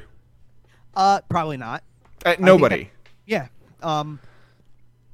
Okay, so I'm trying to think of any other teams that I would consider and again, it's way too early to do this because we have to see what. I know it is off season, but let's put it this way. It's funny you bring up Toronto, because I saw something earlier today that Toronto is apparently the early betting darling for this, for futures bets next year. That they're apparently finally their time to get over the hump, and I don't know if that's going to be the case or not, but we'll see. I think the pressure clock's starting to get to them. Austin Matthews doesn't have too much time left. Well, in that case, he's going to need a new deal soon. Well, guess what? In that case, then maybe not for a deal type of thing, but he's got 2 years left, and he's walking right to UFA. Well, listen, if and the cap ain't going up this year; it's going up $1 million. Yeah, I hear you. I'm thinking Edmonton's got to fall into that boat a little bit too, because the longer you have a McDavid, the more that every year that goes by, it becomes unacceptable that you're not there. I'm stunned he hasn't asked for a trade out already. And I think if they didn't make the run they made this year, I think this could have easily been it. Confidence, now he's back, especially if they bring Evander Kane back. But that's a whole other situation that we're not going to have time to cover on this show. They need to do more than that anyway, so forget that. But I kind of Florida's a tough one to get a read on right now, because they're going to have to do a lot. There's a lot of construction that needs to be done with that. First of all, in terms of getting a team that you think can kind of compete with, because they still kind of can't compete with Tampa. When it comes to crunch time, they can't compete with Tampa. Number one, they currently have some salary cap problems, and that's the other thing. You've got to work around. Then you got to do cap gymnastics. Yep. Do you know who I would like? I almost wonder if I can talk you into swapping out Florida with the Rangers, then I might really lean towards that group of 4. I just don't want to talk about the Rangers possibly winning a cup next year. I know, but they're there, and you know they're going to be there. That's the thing. I know, and Adam Fox is really good, and Artemi Panarin's really good, and Mika Zibanejad's really good, and Igor Shesterkin is friggin' incredible. No, but forget all of that. You think that Colorado's defensive core is young and good? I know. The Rangers have 4 regular defensemen under the age of of the age of 23 or under. Yep. That's absurd. But beside the point with that, like, look, can we file a formal complaint to go to like the Central Division? I'll play Kirill Kaprizov. He's fun. Yeah, I hear you. Like, there are other teams in the field that I don't want to just gloss over. Like, thank God the Islanders are going to fall apart. I mean, Carolina's got to be a team that's going to start to work their way. They got to start working their way more into that conversation at some point. Maybe they need a little bit more. Like, I think it's weird that I'm going to say it, but maybe they need a little bit more skill. They're starting to get into that. Can they get over the hump conversation? Well, because I think that that's why I said it's crazy to say that I think they might need more skill, but I don't think you can lean on Svechnikov-Aho all the time. You need somebody else who buries it, but beside the point. I'm going to get a prediction from you here, and then we're going to go hit the Hall of Fame, and then we're going to get out of here. The Hall of Fame thing is more of a discussion I want to have than who's going in. But right now, June 28th, 2022, a take that is sure to age poorly. Kevin Durso, who wins the 2023 Stanley Cup? Oh, man alive. I mean, right now, right now I would probably. I mean, I'm not sure how. Like, I'm trying to figure out how Colorado is going to run it back as much as they can, because they're going to try to. The 2 guys that I have trouble seeing with Colorado beyond this year specifically, and I'm sure there's more that have their contracts up that we can factor into that, but Kadri's contract is obviously up, and Manson's a guy who I don't know if he's going to stick. Like, Manson could just go walking straight back home to Anaheim again. That's fair. Take the cup ring that you won in Colorado, had a great time, but my home, like, I did this for the, like, doing it for, like, to win, and then going back to a place where he feels settled and comfortable. If they could keep Manson, then I think that they're, like, if they can keep Manson, I don't even know who's going to be the goaltender next year at this point. That's how crazy, and I know it sounds crazy. Fair. I think that they have some questions to answer at that position a little bit, but they've proven you can win without the elite goaltender because the defense is elite. Like, at the end of the day, Makar and Taves are not going anywhere at the top. Byram's going to be there. Manson, maybe. We'll see. And then you still go behind them, and you get... Gerard comes back next year. Gerard comes back, probably plays with Byram, and then you got Eric Johnson on there. And, if Manson... And then whoever's there. Jack Johnson...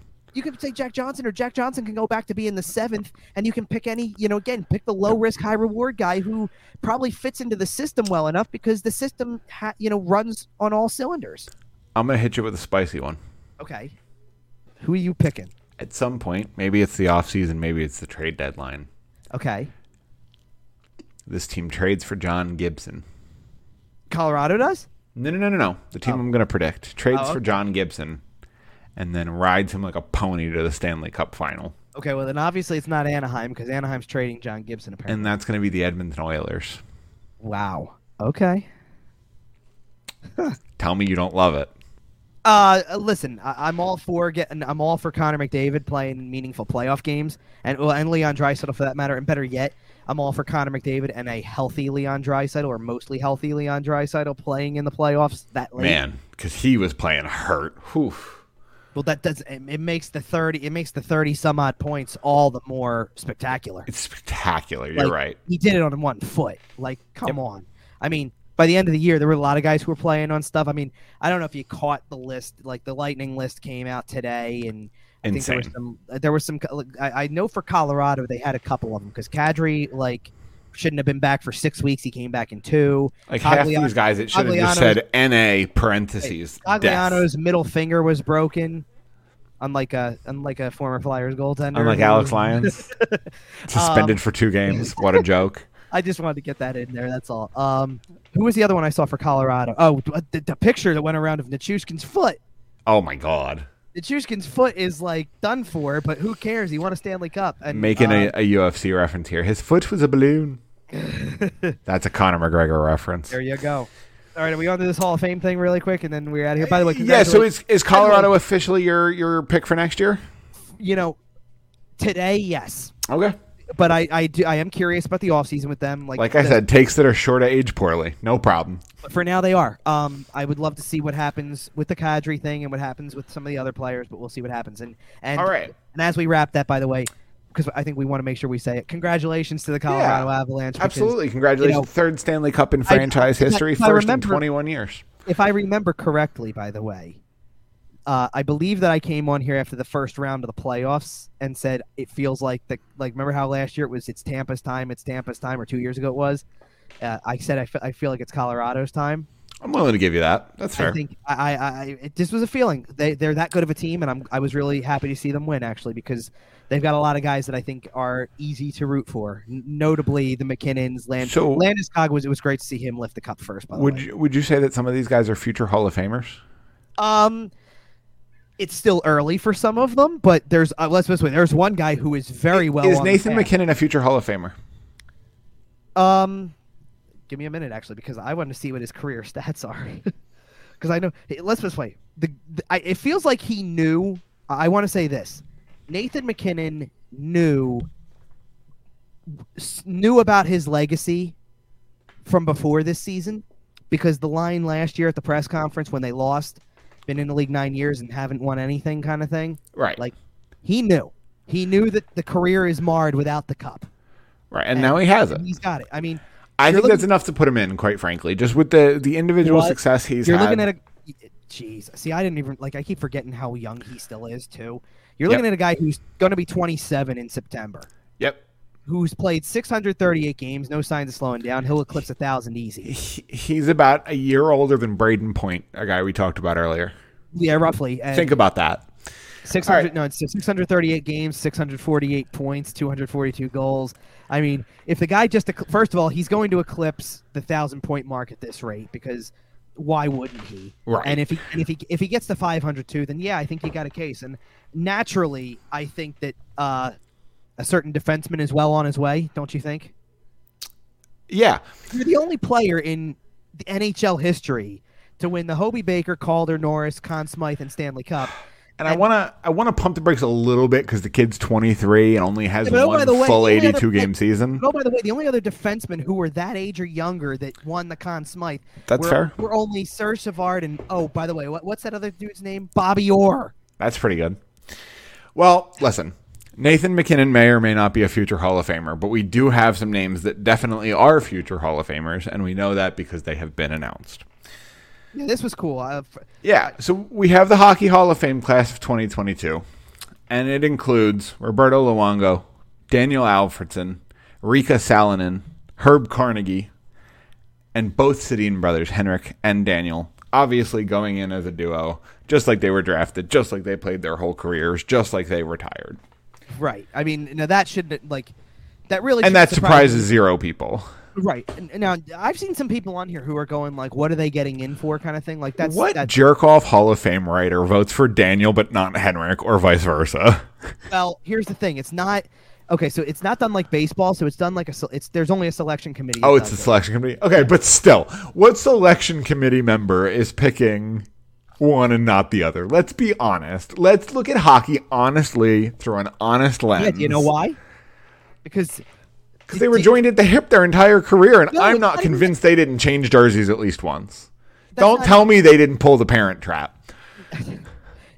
That's not even it. You know why? Because of the fact that at the end, you're sitting here talking about a selection committee. Yeah, you know what? We have this conversation all the time in baseball, because baseball, it is writers. It's the people who cover the sport that then make the decision on whether you were a Hall of Fame player or not. You know who's making the phone calls to the players who make the Hockey Hall of Fame? Two Hockey Hall of Famers, Lanny McDonald and Mike Gartner, are making the phone calls to tell you, hey, among the people who are on this committee, us included, by the way, we're telling you you're in the Hall of Fame. Congratulations. Welcome to the Brotherhood. It's very much done like that. Yeah. Yeah, absolutely. So listen, Kevin Love is in the yeah, I know. the Hockey Hall of Fame. Come on. Let's be honest. I mean, and this is why I want to have this discussion, because we are going to run down the list of names that did make it, but there's names that haven't made it yet that I feel like we need to mention. Are you going to mention Alexander McGillney? Absolutely. I tweeted his name first. Everybody has. But okay, so let's start with this because we're going through the class kind of and all stuff. Like, by the way, to go through the whole thing here, Rika Salonen, who's the female player who's going in, is pretty much, if you can pick, if you're talking about the top players in the U.S. or Canada at the women's hockey level, this is Finland's, top player all time. Like, absolutely. This is Finland's all-timer. So this is Finland's Wayne Gretzky. This is right. for women's hockey. Absolutely. Yes. She's their Marie-Philippe Poulin. Oh, for sure. And, and everybody else who came before her, too, that, like, you can throw in there. Like, there's tons, Obviously, like, that. There's been a big contingent of that in, like, I'm trying to remember what year that really started. I think it was either 2010 or 2011 was when they really started to bring female players into the mix, and now there's pretty much one annually, at least. Right. Sometimes there's two. And which is great to see, honestly. They need to be recognized more, to be honest. Because I like one of the things I know is brought up is, everybody focuses on the Olympics between all of them. Whatever country wins, it's usually, we get to expect usually the U.S. Canada gold medal game in women's hockey. But, like, they do more outside of the Olympics, obviously, and it never really gets talked about. So right, sure. And then the Herb Carnegie story is, like, he's no longer here. Obviously, he's passed away a few years ago. I think about a decade ago. But it's a pretty remarkable story because he's an African American general manager type who built who had to just a lot of obstacles. It's a lot of people have written about it. I can't really remember exactly who has, but there's a lot of stories out there about it since this happened. Sure. And it was, he's incredibly deserving as well. Yeah. And then you get the four players that we all know from the NHL, and we like the Sedin twins. It just felt obvious. Like, sure, come on, like their international success dictated, and it's too natural for them to go in together. Like, you couldn't split them up or do anything like that. No, of course not. Luongo is fourth all time in wins. Yeah, he was not getting in. Like, I'm sorry, if you're behind, we know you're behind two guys who are already in there. And then one who's definitely going to be there when his career is over because he's still playing. So you're behind. Was Bobby Lou in net in 2010 for Canada? Yep. Absolutely. Yeah, that's it. You win a gold medal for Canada, you're going in the Hall of Fame. And that's why you're looking at four players who are making the Hall of Fame this year as NHL players who never won a cup. There's no cups between them. That's insane. But it doesn't matter because their achievements and what they've done for their, at the NHL level, what they've done internationally, it all stands out. So Luongo is fourth all time in wins. He's behind Waugh, Brodeur, and Fleury. I wonder how Fleury's going to make it eventually. I wonder how many comparisons will be made between Danny Alfredson and Claude Giroux.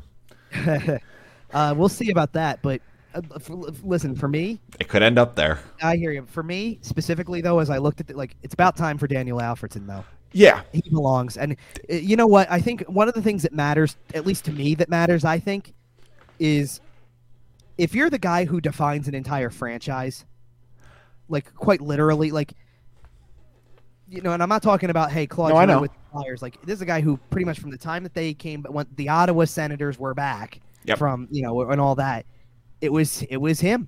Back with that original 2D logo. Yeah, which I'm so glad they went back to. Oh yeah, it's so sweet. It was him. It's always been him. He was an outstanding player, and he's deserving of this, no question about it.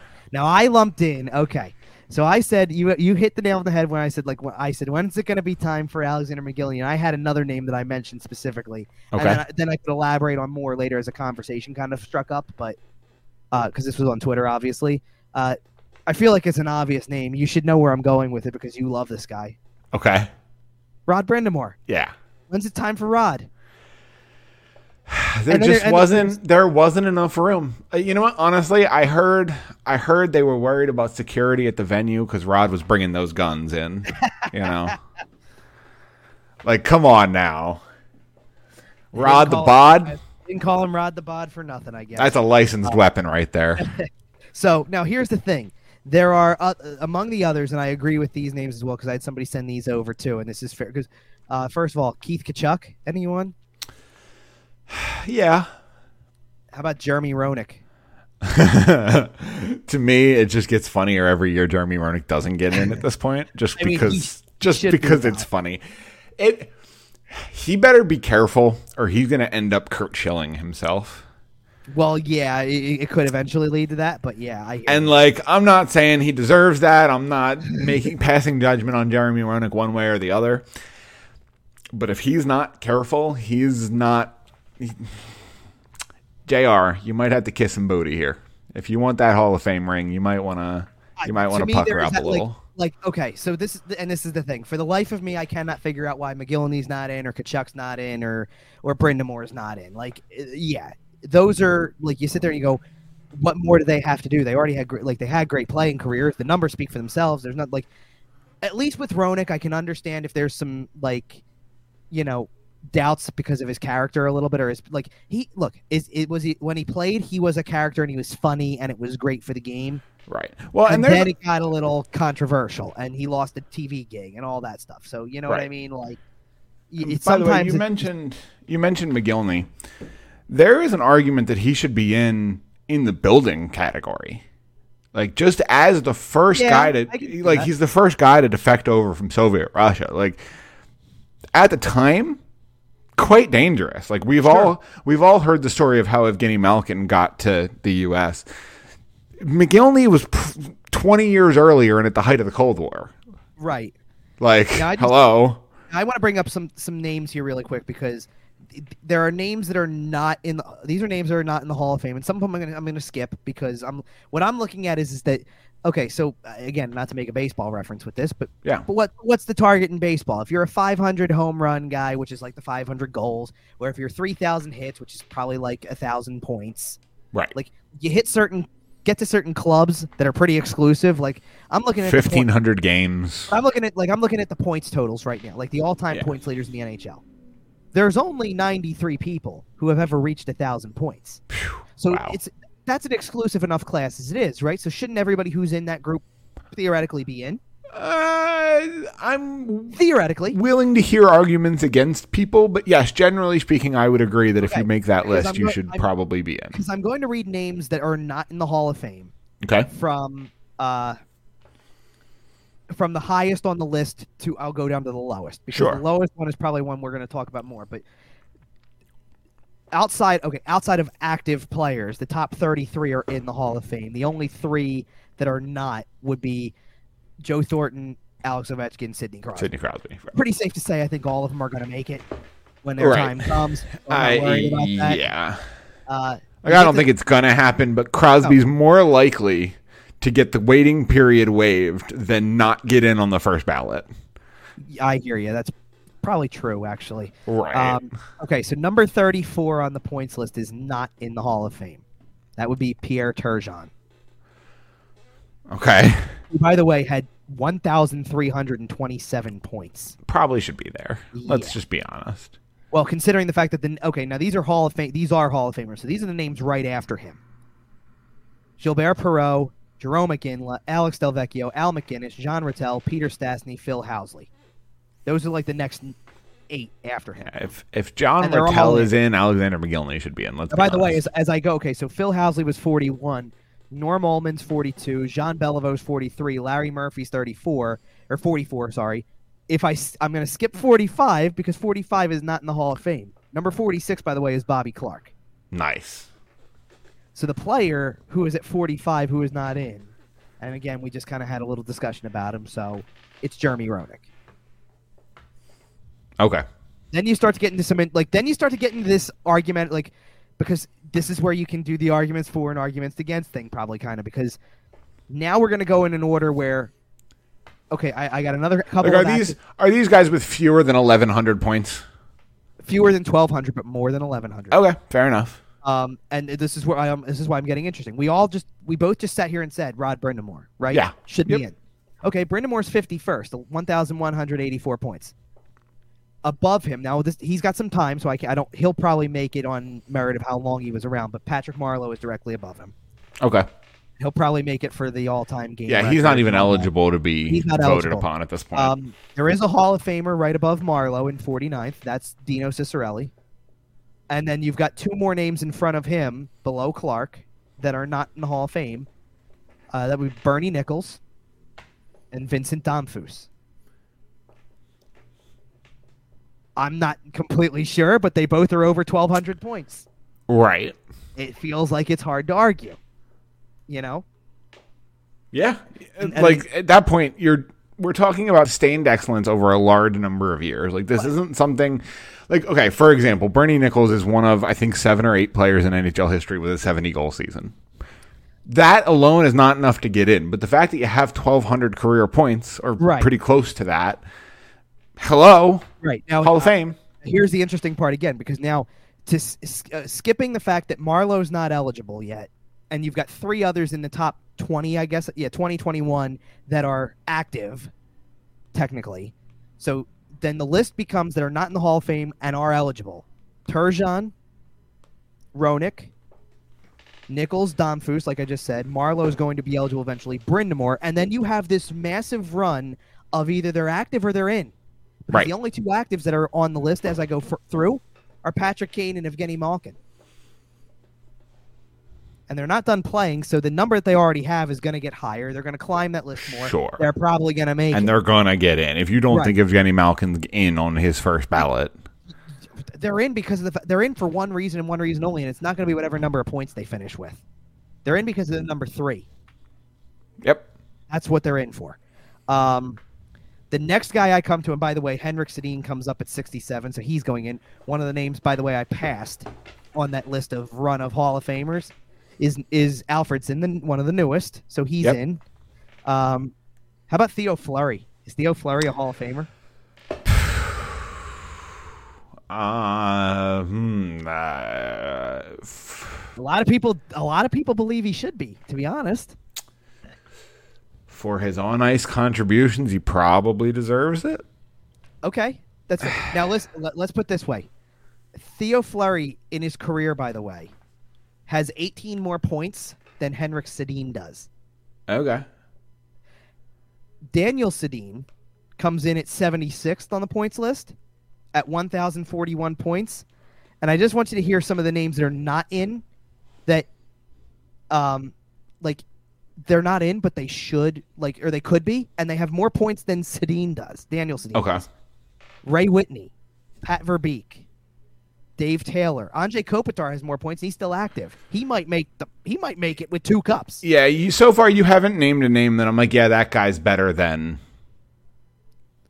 McGillney, than any of these guys we're talking about. Like all these guys, I'd put them a tier below. Okay. How about?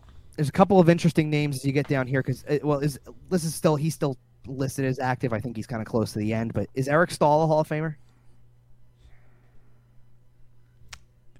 Does he have 1 cup? He does because he won with Carolina. Yes, 1 cup. It's tough. I'm gonna say no. Okay, but I wouldn't be surprised if he got in. How about Doug Weight? I'm sorry, I missed that. How about Doug Weight? Probably should be. Okay. He's 1 point more than McGillney, by the way. Okay. And then 4 points or 3 points below McGillney is Alex Kovalev. Is Alex Kovalev a Hall of Famer to you? I'll be honest, I don't remember enough about Alex Kovalev off the top of my head to make that call. I'll pick a player that I know you've actually seen. Is Patrick Elias a Hall of Famer? Man. And he's got cups. He was a Hall of Fame son of a bitch, I'll tell you that much. He's got cups. You can't deny it. He's got cups. So, okay. There's a lot of people that believe he should be in. 10-year-old me says no. I like the voice with it, too. But, reasonably probably. Okay. And then the last name I'm going to bring up, because this is a local discussion. He's the 93rd player on the list of 93 that have 1,000 points in their hockey career, in their NHL career. Should Brian Propp be in the Hall of Fame? Yes. Okay. There you go. Is that a little bit of hometown bias? You know what? And that is just how we like to do it on this show, and I think that's a good little place to put a bow on it. Just like we wish to congratulations to the the Colorado Avalanche for winning the Stanley Cup, we do also want to wish a sincere congratulations to the Hockey Hall of Fame class of 2022. It's a discussion that has come up a couple times recently. One more time, I will read it out. It is Roberto Luongo, Henrik Sedin, Daniel Alfredson, Rika Salonen, and Herb Carnegie from You Would Think. We do congratulate you. it's come up a little bit in conversation recently. It's still a bucket list trip for me, and probably was obviously put on hold a little bit by everything in the world. I got to do this sometime soon and get up there and the Hockey Hall of Fame. Oh yeah, and I mean just spend 2 hours in the Great Hall alone, where the Stanley Cup is with all the other trophies. If you plan for it next year, you might watch McGillney go in. Well, I don't know if I'm going up when the class stuff is. I come on, that would be fun. It's in November though. I'm in the middle of covering. Yeah, that's fine. I don't take road trips like that though. Then I gotta go. I'm gonna go in the summer probably when I'm not working. That's fair.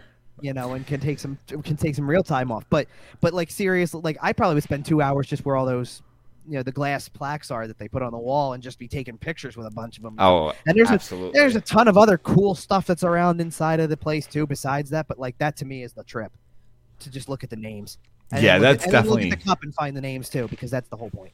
That is definitely on the bucket list, and honestly, bucket list hockey trips might be a good little summer show topic, because we are getting towards our summer schedule here. Funny you should say that, because whenever that conversation comes up and the Hockey Hall of Fame gets mentioned, there's probably about 4 other places I want to try to go when I'm up in Canada. So absolutely, yeah, I think we'll talk about that on another show for sure. Let's do that. Yeah, that seems like a great little summer topic. We'll put that one in the bank. We will be back in a couple of weeks with a post-draft show. We'll see what the Flyers do with that 5th overall pick. It's kind of a matter of who falls to them at this point. So yeah. Not really a whole lot to go into there. We'll see if they keep that pick. We'll see if they move that pick. We'll see what happens. Can I say the one thing that I said before the show then? Because I know I kind of came on when they got the 5th pick and said gut feeling was they'll trade it. I feel like now 95% certain they're going to keep that pick probably. I don't disagree. I think at this point now, I'll be honest, I haven't really dove into a whole lot on the prospects yet. I was kind of just wrapped up in the Cup final and the coaching search a lot. So. And I really do think there's a chance things just go topsy-turvy here, and we see something wild. Well, there's a chance. Well, and here's the thing, not to try to jump too far ahead here, but when we do the next show, like, I got a lot of stuff going on in the next couple of weeks that people will realize soon enough. I'm not going to share now. Yep. But we'll see I'll see what I can put together later with this, like, as it gets closer. I have some stuff I'll work on with the draft, but for now, it was kind of pushed off until the Cup was over. And when Kevin does produce that stuff, you can see it on his Twitter at Kevin_Durso. Make sure you follow us at YWT Podcast. You can find the show on Facebook, Instagram, Podbean, iTunes, Google Podcasts, Spotify, SportsTalkPhilly.com, YouTube. We're all over the place. Make sure to follow Sports Talk Philly at SportsTalkPHL, at Flyer-Delphia. They have Delphias for all the sports, so... All right, we are back in our summer schedule, so we'll be back in a week and a half for 2 weeks or so, depending on when this comes out. And until then, we'll see you. And happy 4th of July.